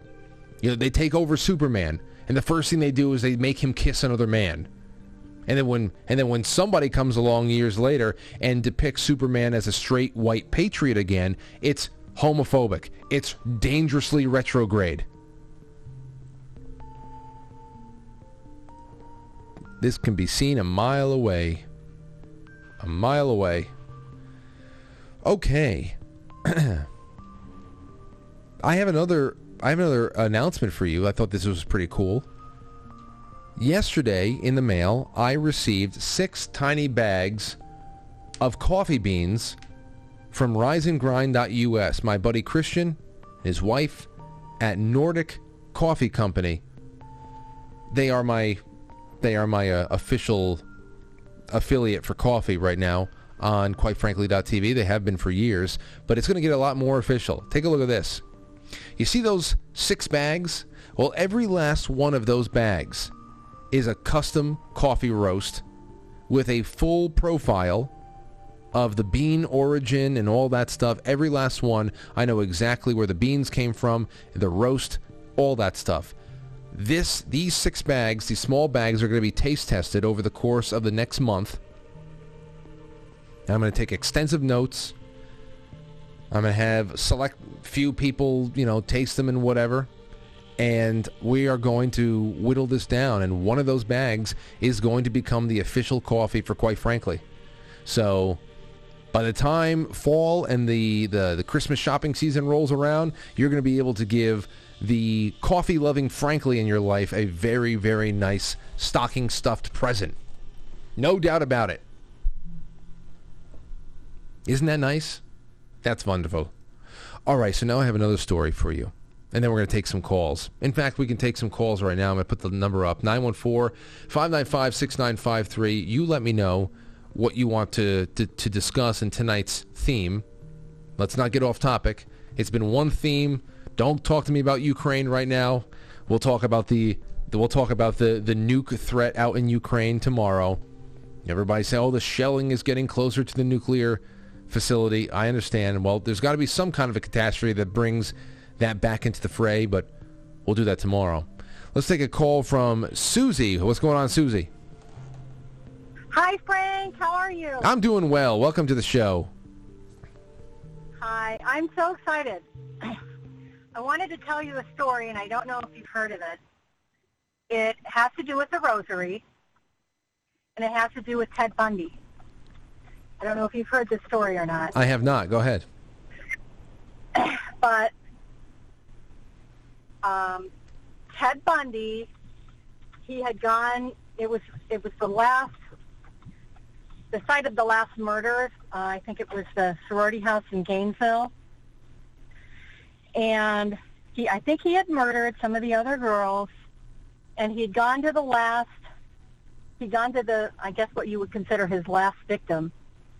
And when this girl had gone away to school, her mother had made her promise to say the rosary every night before she went to bed. And that night, she'd said the rosary, and she had the rosary, I think, in her hands. Ted Bundy came in, and an unseen force threw him across the room. And I guess disabled him long enough for her to get away. And when Ted Bundy was in prison, shortly before he was executed, he asked to speak to a priest. And he asked the priest about what had happened to him. And he told him the story of the rosary. The rosary protects, it has strong protection forces. And I don't know, I thought that was a really cool story. And there's another, go ahead, I'm sorry. No, continue. Another thing that my son had told me, who's, I guess, what you'd consider a newly traditional Catholic, he's 26. He was telling me about Maoist China and how they weren't allowed, or they had forbidden anyone to have the rosary because he knew the strength that it had. So there's more about it. There's a man, a Catholic priest on YouTube. I can't remember his name, but I bet Timothy Gordon would know who it is, who talks about these things. But I just wanted to share that. I thought it was really cool. Well, I appreciate it, Susie. And I think when it comes to Maoist China, and thanks again for the call, when it comes to China, I mean, anything like that, any kind of a relic like that, or anything that will, but we know what they're doing to the Falun Gong, we know what they're doing to the Uyghur Muslims, and so it's just one of those things that is, it's dissident. So I understand that. The whatchamacall here, Ted Bundy. The Ted Bundy, I don't know the mysterious force. If the girl with the rosary was real, did a mysterious force prevent Ted Bundy from killing her? I've never heard about this, so I'm going to have to go read into it. But if he got thrown back like it was a force push, like in Star Wars or something, I haven't heard about that, but that would be a pretty sensational story. I would agree with you on that one. Okay, let's take a call. 551, you're on the air. Who's this? Frank, how you doing, Frank? Hey now, who's this? My name is Frank as well. Oh, Frank, well, welcome to the show. How you doing, buddy? Hey, I was watching your show a couple of weeks ago, Frank, and you guys were talking about the solar system, about different planets and Christianity at the same time, and how everything got started and derived, right? And you were asking on air if anybody knew about these things, and I wanted to put you on. I'm sure I think you had him on your show one time before, Timothy Alberino. Yes. He's a professional in all of that stuff when it comes to Christianity and the planets and everything and how it was derived. Well, Frank. I just wanted to say Frank, what was? Do you remember what the question was in particular? Because I'm trying to remember what it is right now. I mean, Timothy's. Yeah, I was trying to remember as well, but I know you were talking about the different planets and how they derived within the Bible. I forget who your speaker was at the time, but I remember I tried calling that day. I couldn't get through, but it was I want to say it was Timothy Alberino. Oh, about aliens as well. The show was about aliens and different planets and derived and how everything got started. And I wanted to call and just say Timothy Alberino would be the guy for that. But I forgot the question, how it was perceived. Well, you know what? If you do go traipsing through the the archive at any time, Frank, and you pick up what the open-ended question that we never got an answer for was, send it to me, because Timothy Alberino comes on every couple of months. He's already been on about half a dozen times, so I want to do another one of those types of astrology, mysticism-based shows, and that would be great. Thanks for the call, man. No problem. And whenever you do find it, if you stumble upon it, email it to me, because then at least I know I'll see it. I mean, the Skype is a crapshoot. It may be another 5 months before you get through. What is your email address, Frank? Quite frankly, podcast@gmail.com. Will do. Thanks. Always a pleasure, Frank. All right. Take care, boss. Take care. You be good yourself, Frank.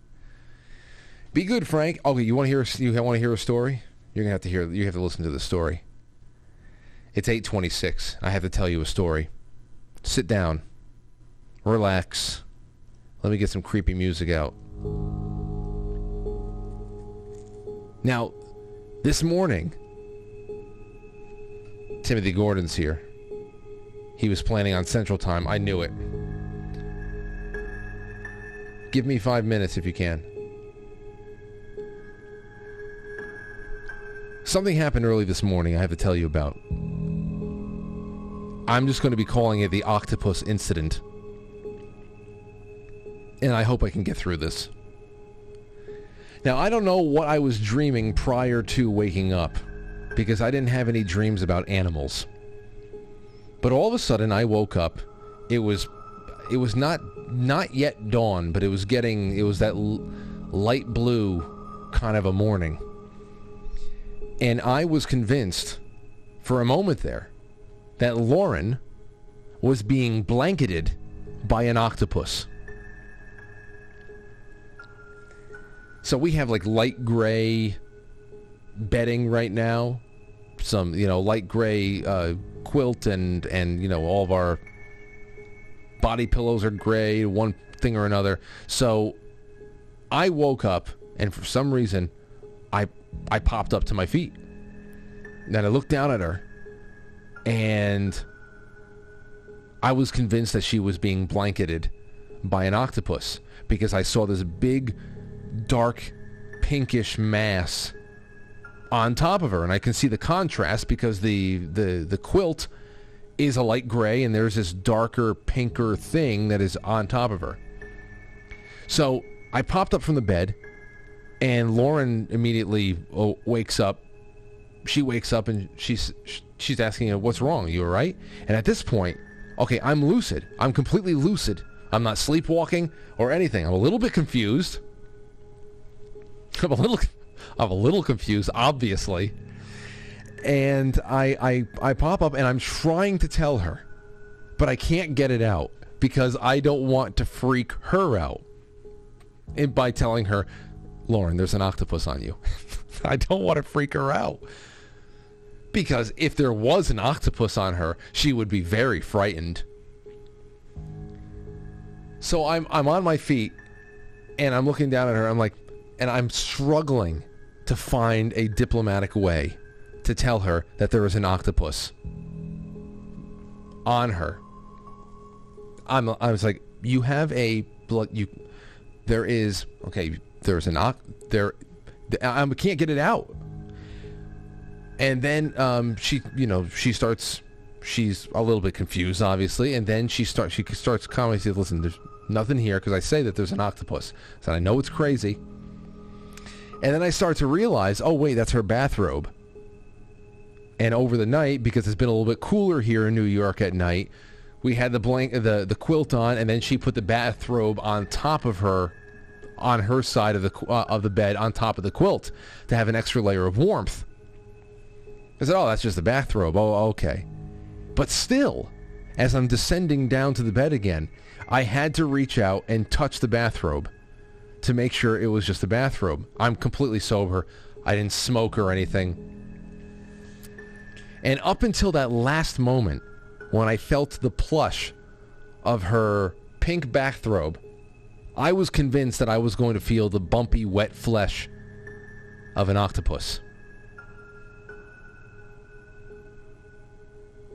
I don't know what the fuck's happening with me. I did not dream of any of these creatures. I was not bringing it out of the dream world into the real world. Just something had happened. So that was my experience last night. Okay, all right. Well, with that out of the way, it's 8:32, and let's bring on. I want to bring on our guest for the evening, Mr. Timothy Gordon, a true retrograde, a real extremist. We have one here in the flesh. What's going on, Timothy? What's going on, Frank? How are you, bro? I'm all right. That damn Central Time. I'm so sorry, man. This is the second time I've done it to you. I don't know how many times I've been on the show. I've done it to you. I do it to all my EST friends since my dumb Pacific Coast brain. Since I moved here to CST 2 years ago, I'm always doing this to EST people. I recognize the difference between Pacific and Mountain and Central, but EST, I think we're in the same zone. It's the second time I've done it to you. I'm sorry. I know. So then that means that you weren't able to hear the read-throughs then, right? I didn't hear the read-throughs. I was reading all the articles. I was charging my phone. I have everything I want to say with you, but yeah. Okay. Then I'll just cut to the chase then. The real time that we spent on all this stuff was really the Slate article. I mean, the New York Times article was what it was. It got some extra attention being posted on the New York Times blogging side or the opinion section or whatever. But Slate and all the reaction from outlets like it was real scary. And I wish you could have heard some of the things I was saying, because that's where the real the meat and potatoes are. But here's the real question I have for you: without set, immovable tradition, what is a religion? Is it can even be characterized as a religion? That's just my whole thing here, because I don't even know where the hell they're trying to go with all this. Yeah, it's a natural virtue. Yeah, like supernatural religion. The natural knowability of the one true faith, even if we're talking to all the agnostics out there, right? Bears certain properties. It must be immutable. It must be unchanging. The principle of non-contradiction being what it is. The most agnostic logicians out there that I used to study with as an undergrad, they acknowledge, look, if there's a true faith, if there's absolute truth qua absolute truth, it must be unchanging, immutable. And this is exactly what I was thinking as I read through the first 3 paragraphs of the Slate article as well. It's like these terms, extreme Catholicism or rad-trad Catholicism versus moderate Catholicism or progressive Catholicism that the article traffics in, make no sense, even from the perspective of a rational agnostic, which rules out the writer of the Slate article. Like, if I were, I'm not any of the other world religions, I would say, well, if I don't know, Hinduism is correct, then only one form, whatever, Ventaya Hinduism is correct. It can't be both. And it's weird that they project those categories onto Catholicism. Yeah, and the other thing on that Slate article that I ended with, the one highlight I made for myself, is this little piece right here at the end. Let me see if I can pick it up again. It says polls show that even when, and this is of course the rationalization, because she slides around, all these leftists do. They slide around from the position of completely irate because, if anybody does anything traditional, that means that this world order of gender and sex, kink, and everything else that they have cobbled together in this what we're living through right now, that's going to be in danger, because traditional life is a little bit more simplistic, a little bit more commonsensical, and of course, inside of the commonsensical, they have no logic that can win out. So they switch between the irate and the protesting to a point of dismissiveness and projection. Here's the projection right here. Polls show that even when it comes to basic dogmatic elements, such as the literal transformation of the Eucharist, many Catholics simply shrug off the official line. Some Catholics choose to draw inspiration more from biblical teachings on tolerance and compassion.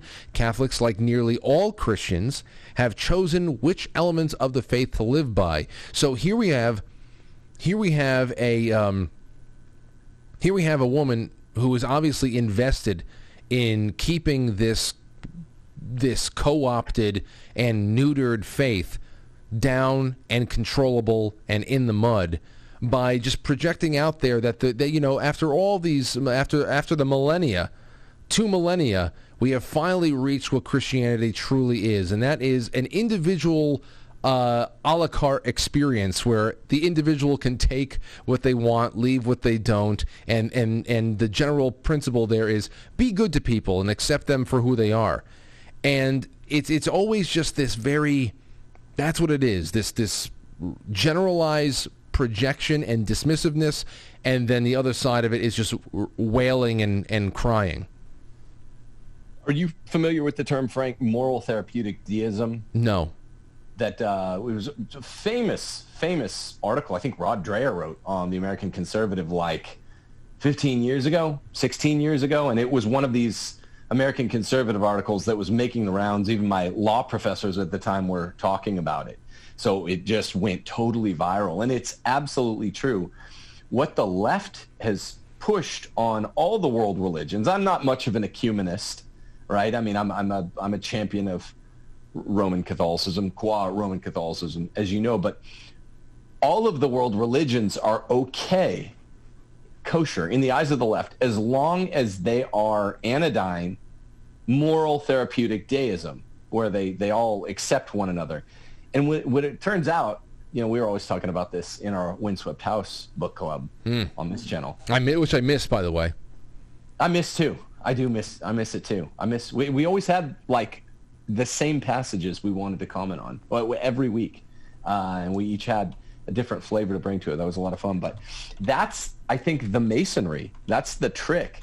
That's the Illuminati thing, is to make all world religions the one true one. Even people out there that aren't Catholics, you believe maybe in some other true one, principle of non-contradiction being what it is, and then all the other ones are false. To make them the same, and they're all acceptable as long as they're anodyne enough to be, compressed into the mishmash of a moral therapeutic deism. And the moral part means you have kind of rules of life rather than hardcore commandments. Never do this, always do this. Think of how much in the paragraph before the one you picked out, Frank, it's kind of moral enough to be therapeutic and therapeutic enough to be moral. She keeps saying, oh, they can't believe in this all the time. And it's amazing.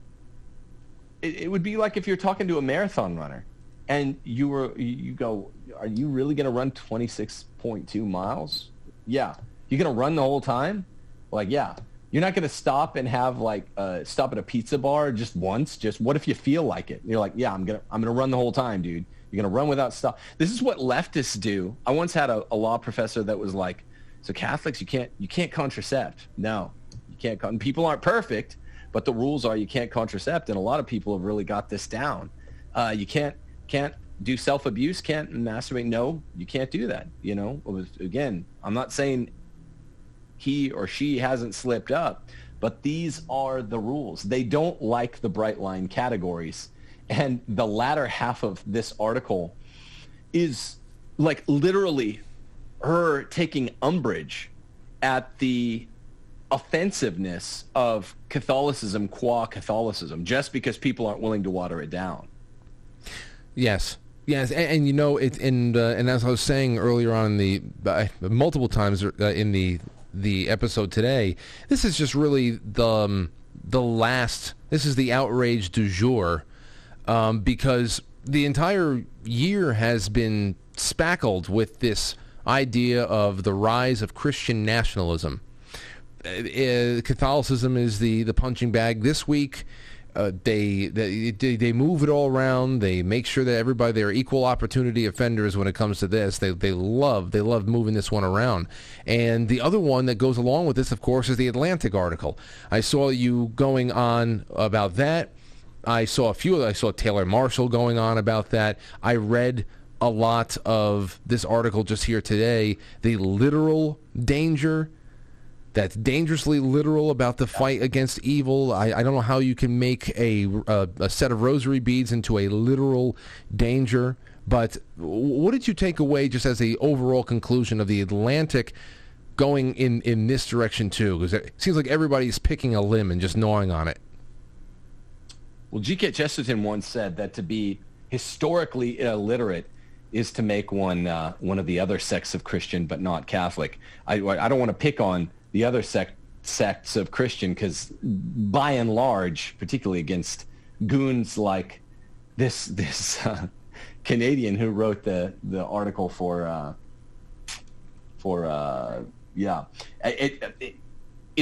the good guys, and it's historical illiteracy that just this article drips with. I mean, it's embarrassing. The irony is so thick.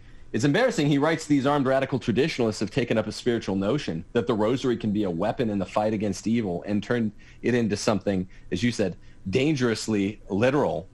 The rosary was always conceived as a weapon. From St. Dominic to the Battle of Lepanto in 1571, where great odds were overcome as this weapon. Throughout all of the last millennium, most of the last millennium, the rosary has been taken to be something literal. So the main thing that Dan, whatever his name is, the author of this article, strikes me with is historical illiteracy. It's embarrassing. He says it's acquired a militaristic meaning for radical traditional Catholics. And along similar lines to the author of the Slate article, he seems genuinely incredulous, sincerely incredulous, that there are real Catholics that are, without LARPing, live action role playing, without pretending to be something that they're not, really live by the precepts of the faith. And again, they're not perfect people. They might get angry. They might cuss. They might slip up. But they do truly believe the precepts of the faith. And it's called the Gandhi fallacy, right? He's like, I'd be a real Christian if I ever met one. It's like, well, that's the perfectionism fallacy. It doesn't mean there's only one perfect Christian, and that was Christ. But there is a meaningful distinction between real Catholics that do actually generally day in, day out live by these categories. Doesn't mean they're immaculate.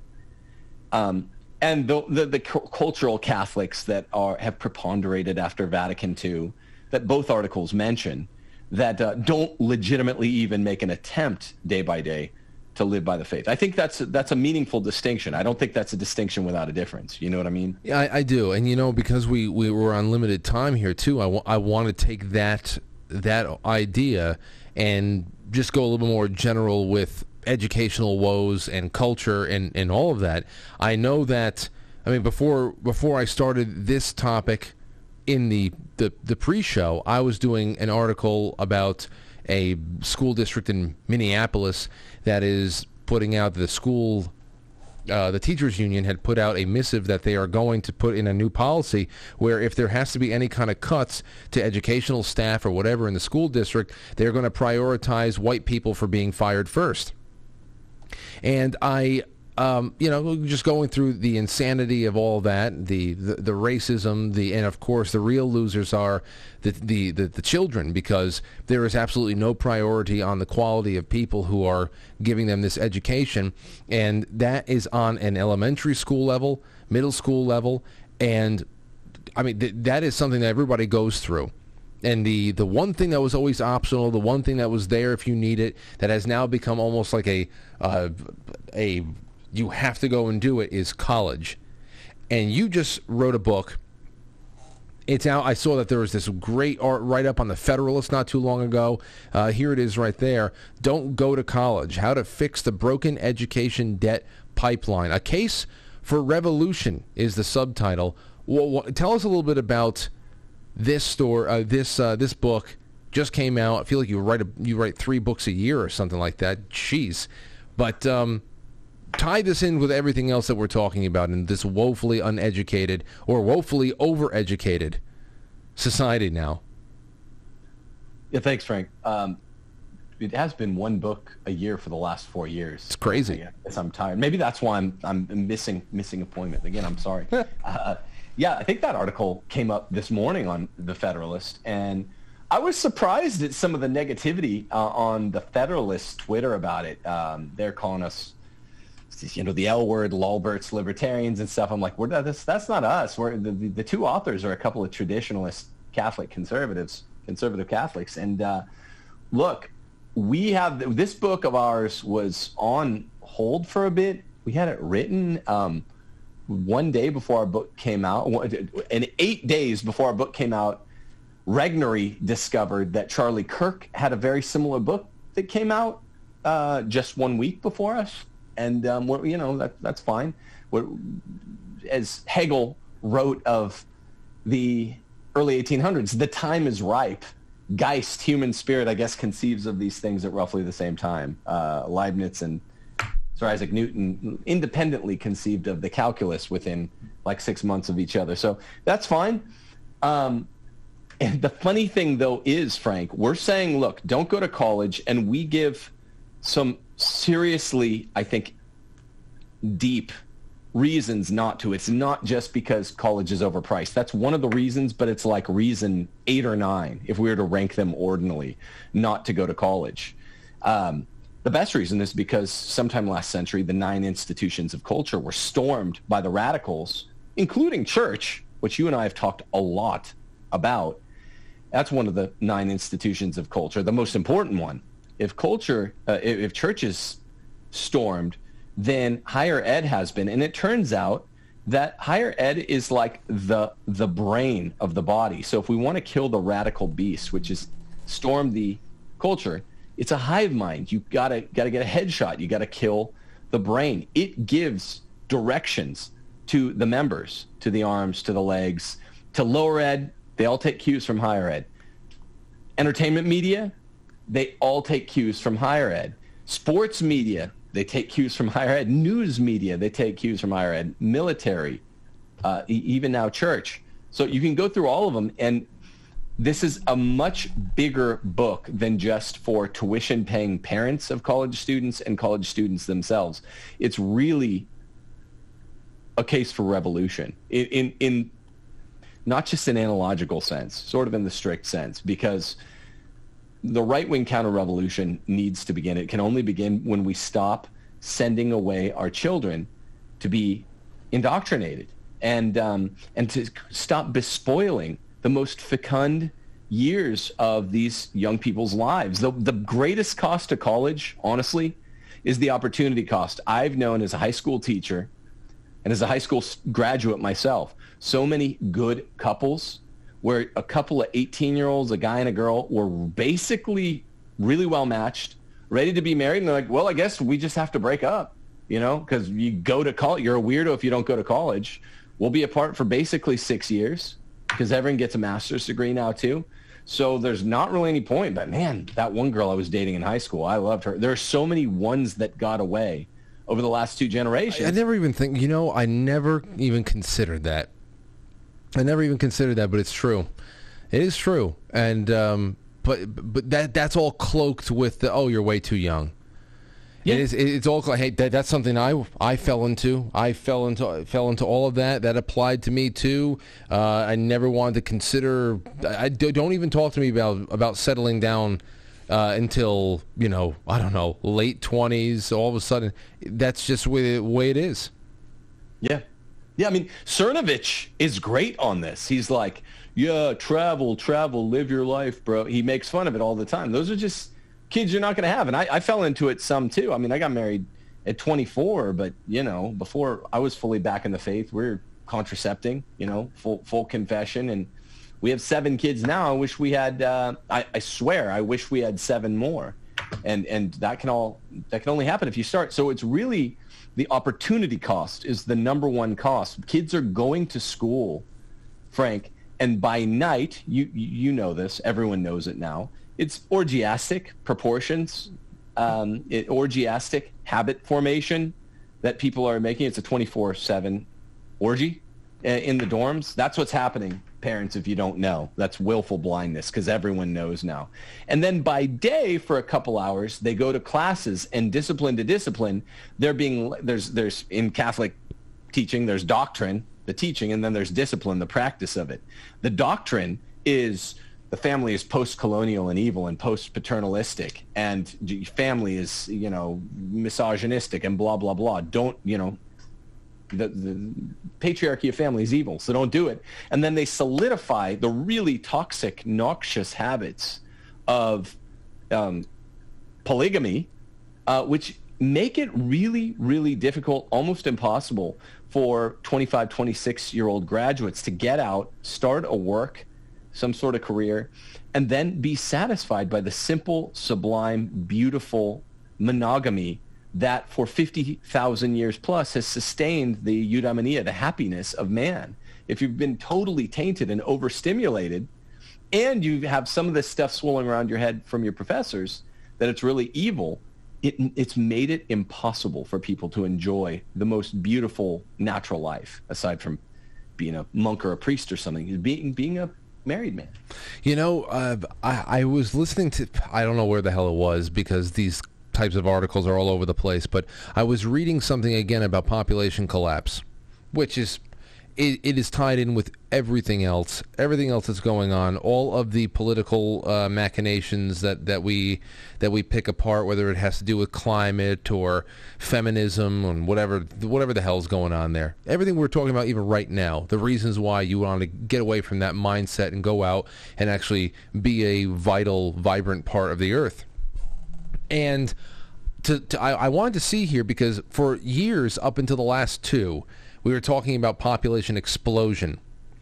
And now still there's some people out there like, we have way too many people on the planet, which is very, very racist, because the only people having sex and having children are black and brown countries. They don't like saying, they can't come around to saying that, so they just say we have way too many people. Let's keep killing ourselves in the West, because there has not been a positive population rate past replacement in the United States and Europe for many years.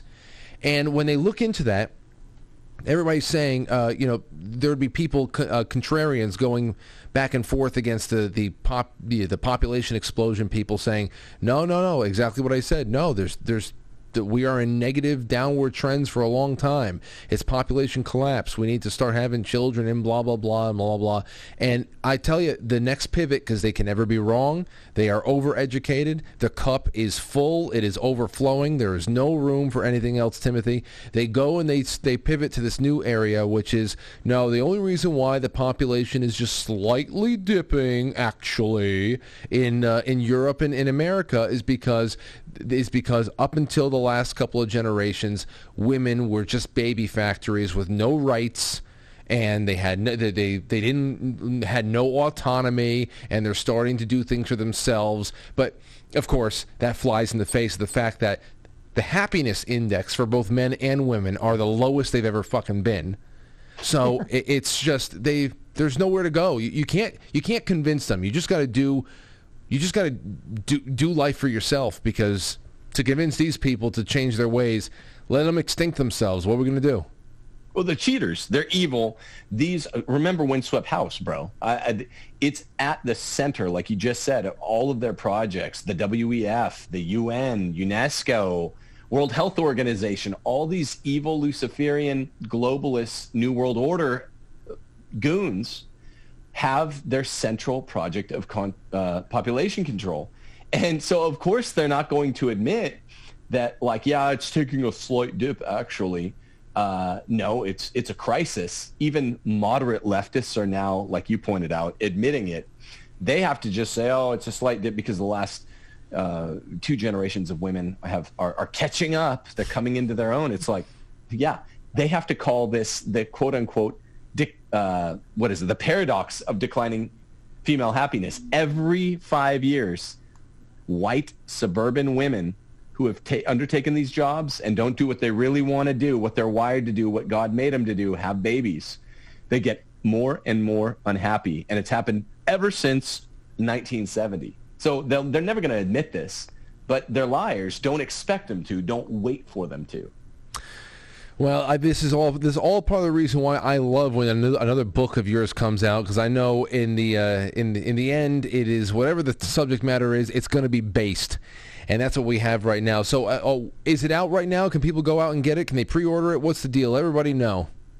Yeah, this is the second week of it. This is my first book on Regnery, which was kind of a bucket list thing for me. So yeah, go get it. It's Don't Go to College, A Case for Revolution. We mean that in the analogical and the literal sense. And you're going to find it revolutionary in tone. This is not just for college students and parents. It's on Regnery Press.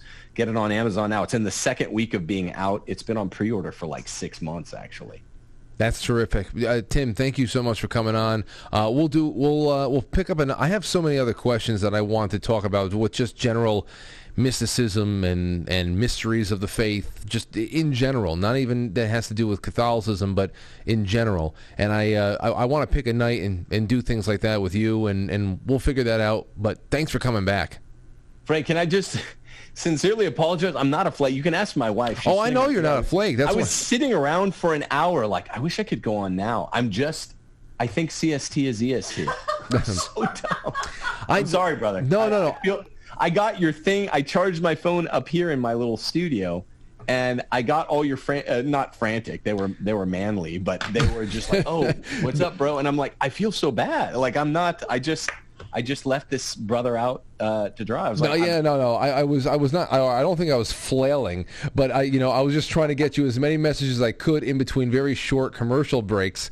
So, but as I said to everybody else on the other side of the break, and you still weren't in the Zoom. I just hoped everything was all right, because I know, you're there on time, you're prompt and all that. I thought that I had a guest 2 weeks ago that was supposed to come on at the bottom of the first hour, and he didn't show up until like nearly the bottom of the second hour, because he had fallen down on the sidewalk outside, and he was pretty seriously scraped up and shit. So I was just hoping that you didn't fall down a flight of steps or no.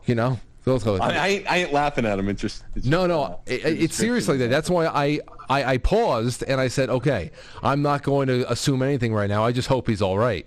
So because I've been there before and recently too. So either way. Has Milo ever been on this show, Frank? I know you're trying to close up. No. If you have Milo on your show, he's been on my show a couple times. He published my first book. Then you just 4 out of 5 times Milo's gonna end up ducking out on you, and he knows it.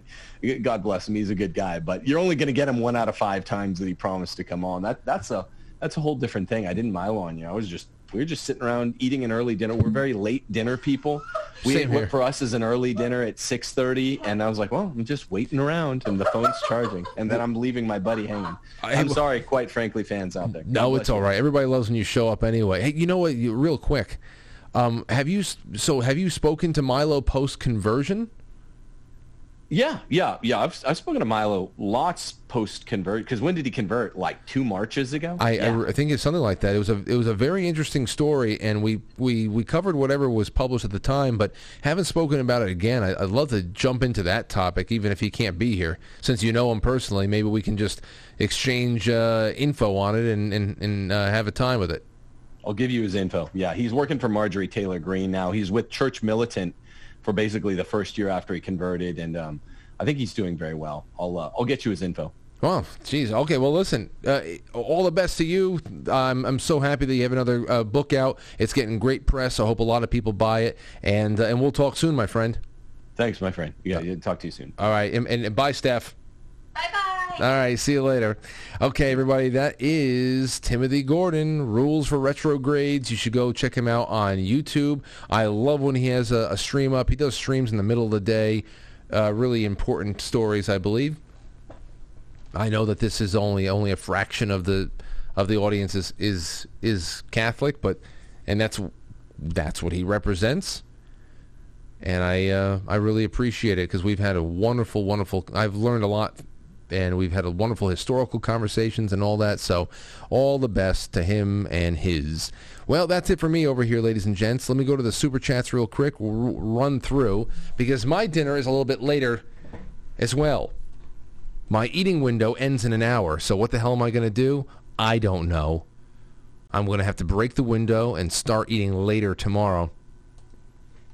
Doc Keck says there is the gospel of death, the law, and the gospel of grace, life. The law has dominion until grace was made flesh, and is now trying to reassert itself in the hearts of men with the technology of self-righteousness, absent love of the Father. That's wonderful. That is a wonderful way of putting it. Doc Keck is like that, though. Well, I'll read that one again. There is the gospel of death, which is the law, and the gospel of grace, life. The law had dominion until grace was made flesh, and is now trying to reassert itself in the hearts of men with the technology of self-righteousness, absent love of the Father.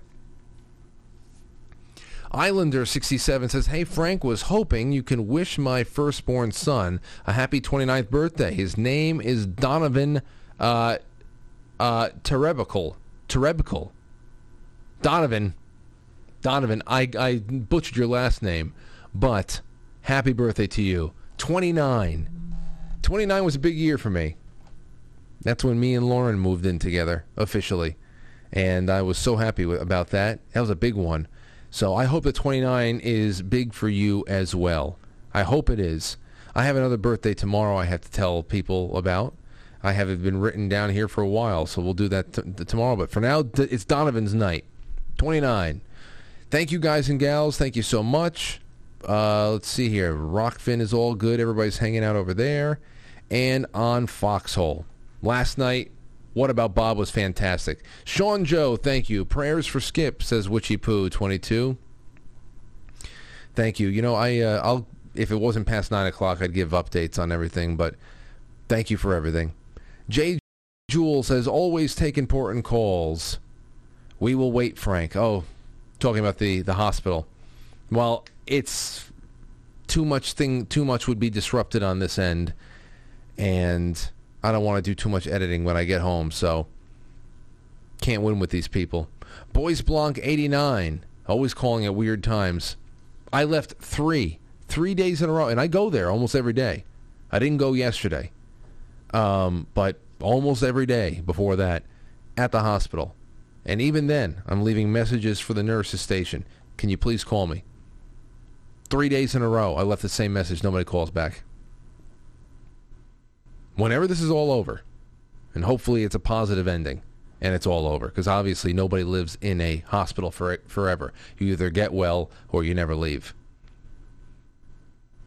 But whenever this is all over, I'm going to really let you know what I think. Right now, I just have to have faith that there are good people in that building that are trying their best. But Boys Blog, the good news is that my mother does not have AFib. You know, she does not have AFib. When she collapsed and all that stuff, she was just dehydrated, and she had a, she was just getting over the flu and all that stuff. It was a perfect storm of things. She broke her nose, but she does not have AFib. They said that she had AFib, so she does not have to take those damn blood thinners and everything. So now I'm just going to get her in touch with Jay Gulanello, and she has to stop eating like a 5-year-old at a birthday party. The chips and the Gatorade. Tom Ford says 6 years, but yes, I was agnostic until I really don't want to get into the chat. Maybe email. Well, that's fine, Tom. Anything that's comfortable for you. Rook Castle, as a practicing Catholic, I'm fun and sexy. All sin leads to misery. Discipline is also sexy. I know. I've had to discipline myself really well this year. And especially with eating and working out and trying to keep positive, just prioritizing things. And it's trickled into other places in life, too. It's been really gratifying. Janice17, thank you. Rook Castle again. Yesterday, what the rest of the yesterday was the Feast of the Assumption. Remember that? Let's see. Turns out butter, bacon, beef, eggs are good for you. Cholesterol converts to testosterone. I'm going to go get myself a steak right now. Man, what a bummer, bro. Now I'm reminded why it's probably not wise to have a set time for an interview. No, you need set times for interviews. 100%. Sometimes just things happen. This is live radio. You understand? This is live. You can do this stuff pre-recorded and it always comes out perfect. I like the pressure. Cynthia says, I have all my father's rosary beads, including the ones he got from France in World War II, a relic from World War I. Oh, keep those. Take a picture and send them to me. Dr. Hoffman says, I have a rosary. It was a gift. I respect and treasure it, even though I'm not Catholic. They're nothing. Hey, there's nothing to not be respected. I know anybody that whatever means something to someone, human intention is part of it as well. But they're sacred objects, and that carries something. Stowstube, our voluntary, well-spent contribution to great independent media. We love you, Frank. Thank you, Stowstube and Dr. Hoffman. And Mazington says, love when you have Tim Gordon on. I do, too. Thank you, Maze. And Sean Anon. See? Told you so. Just knew he was going to show up. Respect. Yes. Well, I'm happy he's all right. Like I said, I'm releasing the scratching over there in the foxhole on quitefrankly.tv. It's Tuesday, so I don't think that there's anything that's going to be on afterwards, but we're working on steady Tuesday night programming, and I love you all for showing up and being a part of my little experience here in my living room. Well, the studio, but I'm in your living room. So, with that being said, good night. Tomorrow is a new day. It'll be a short and sweet one with another great guest. Be here or be nowhere. I'll catch you on the flip side.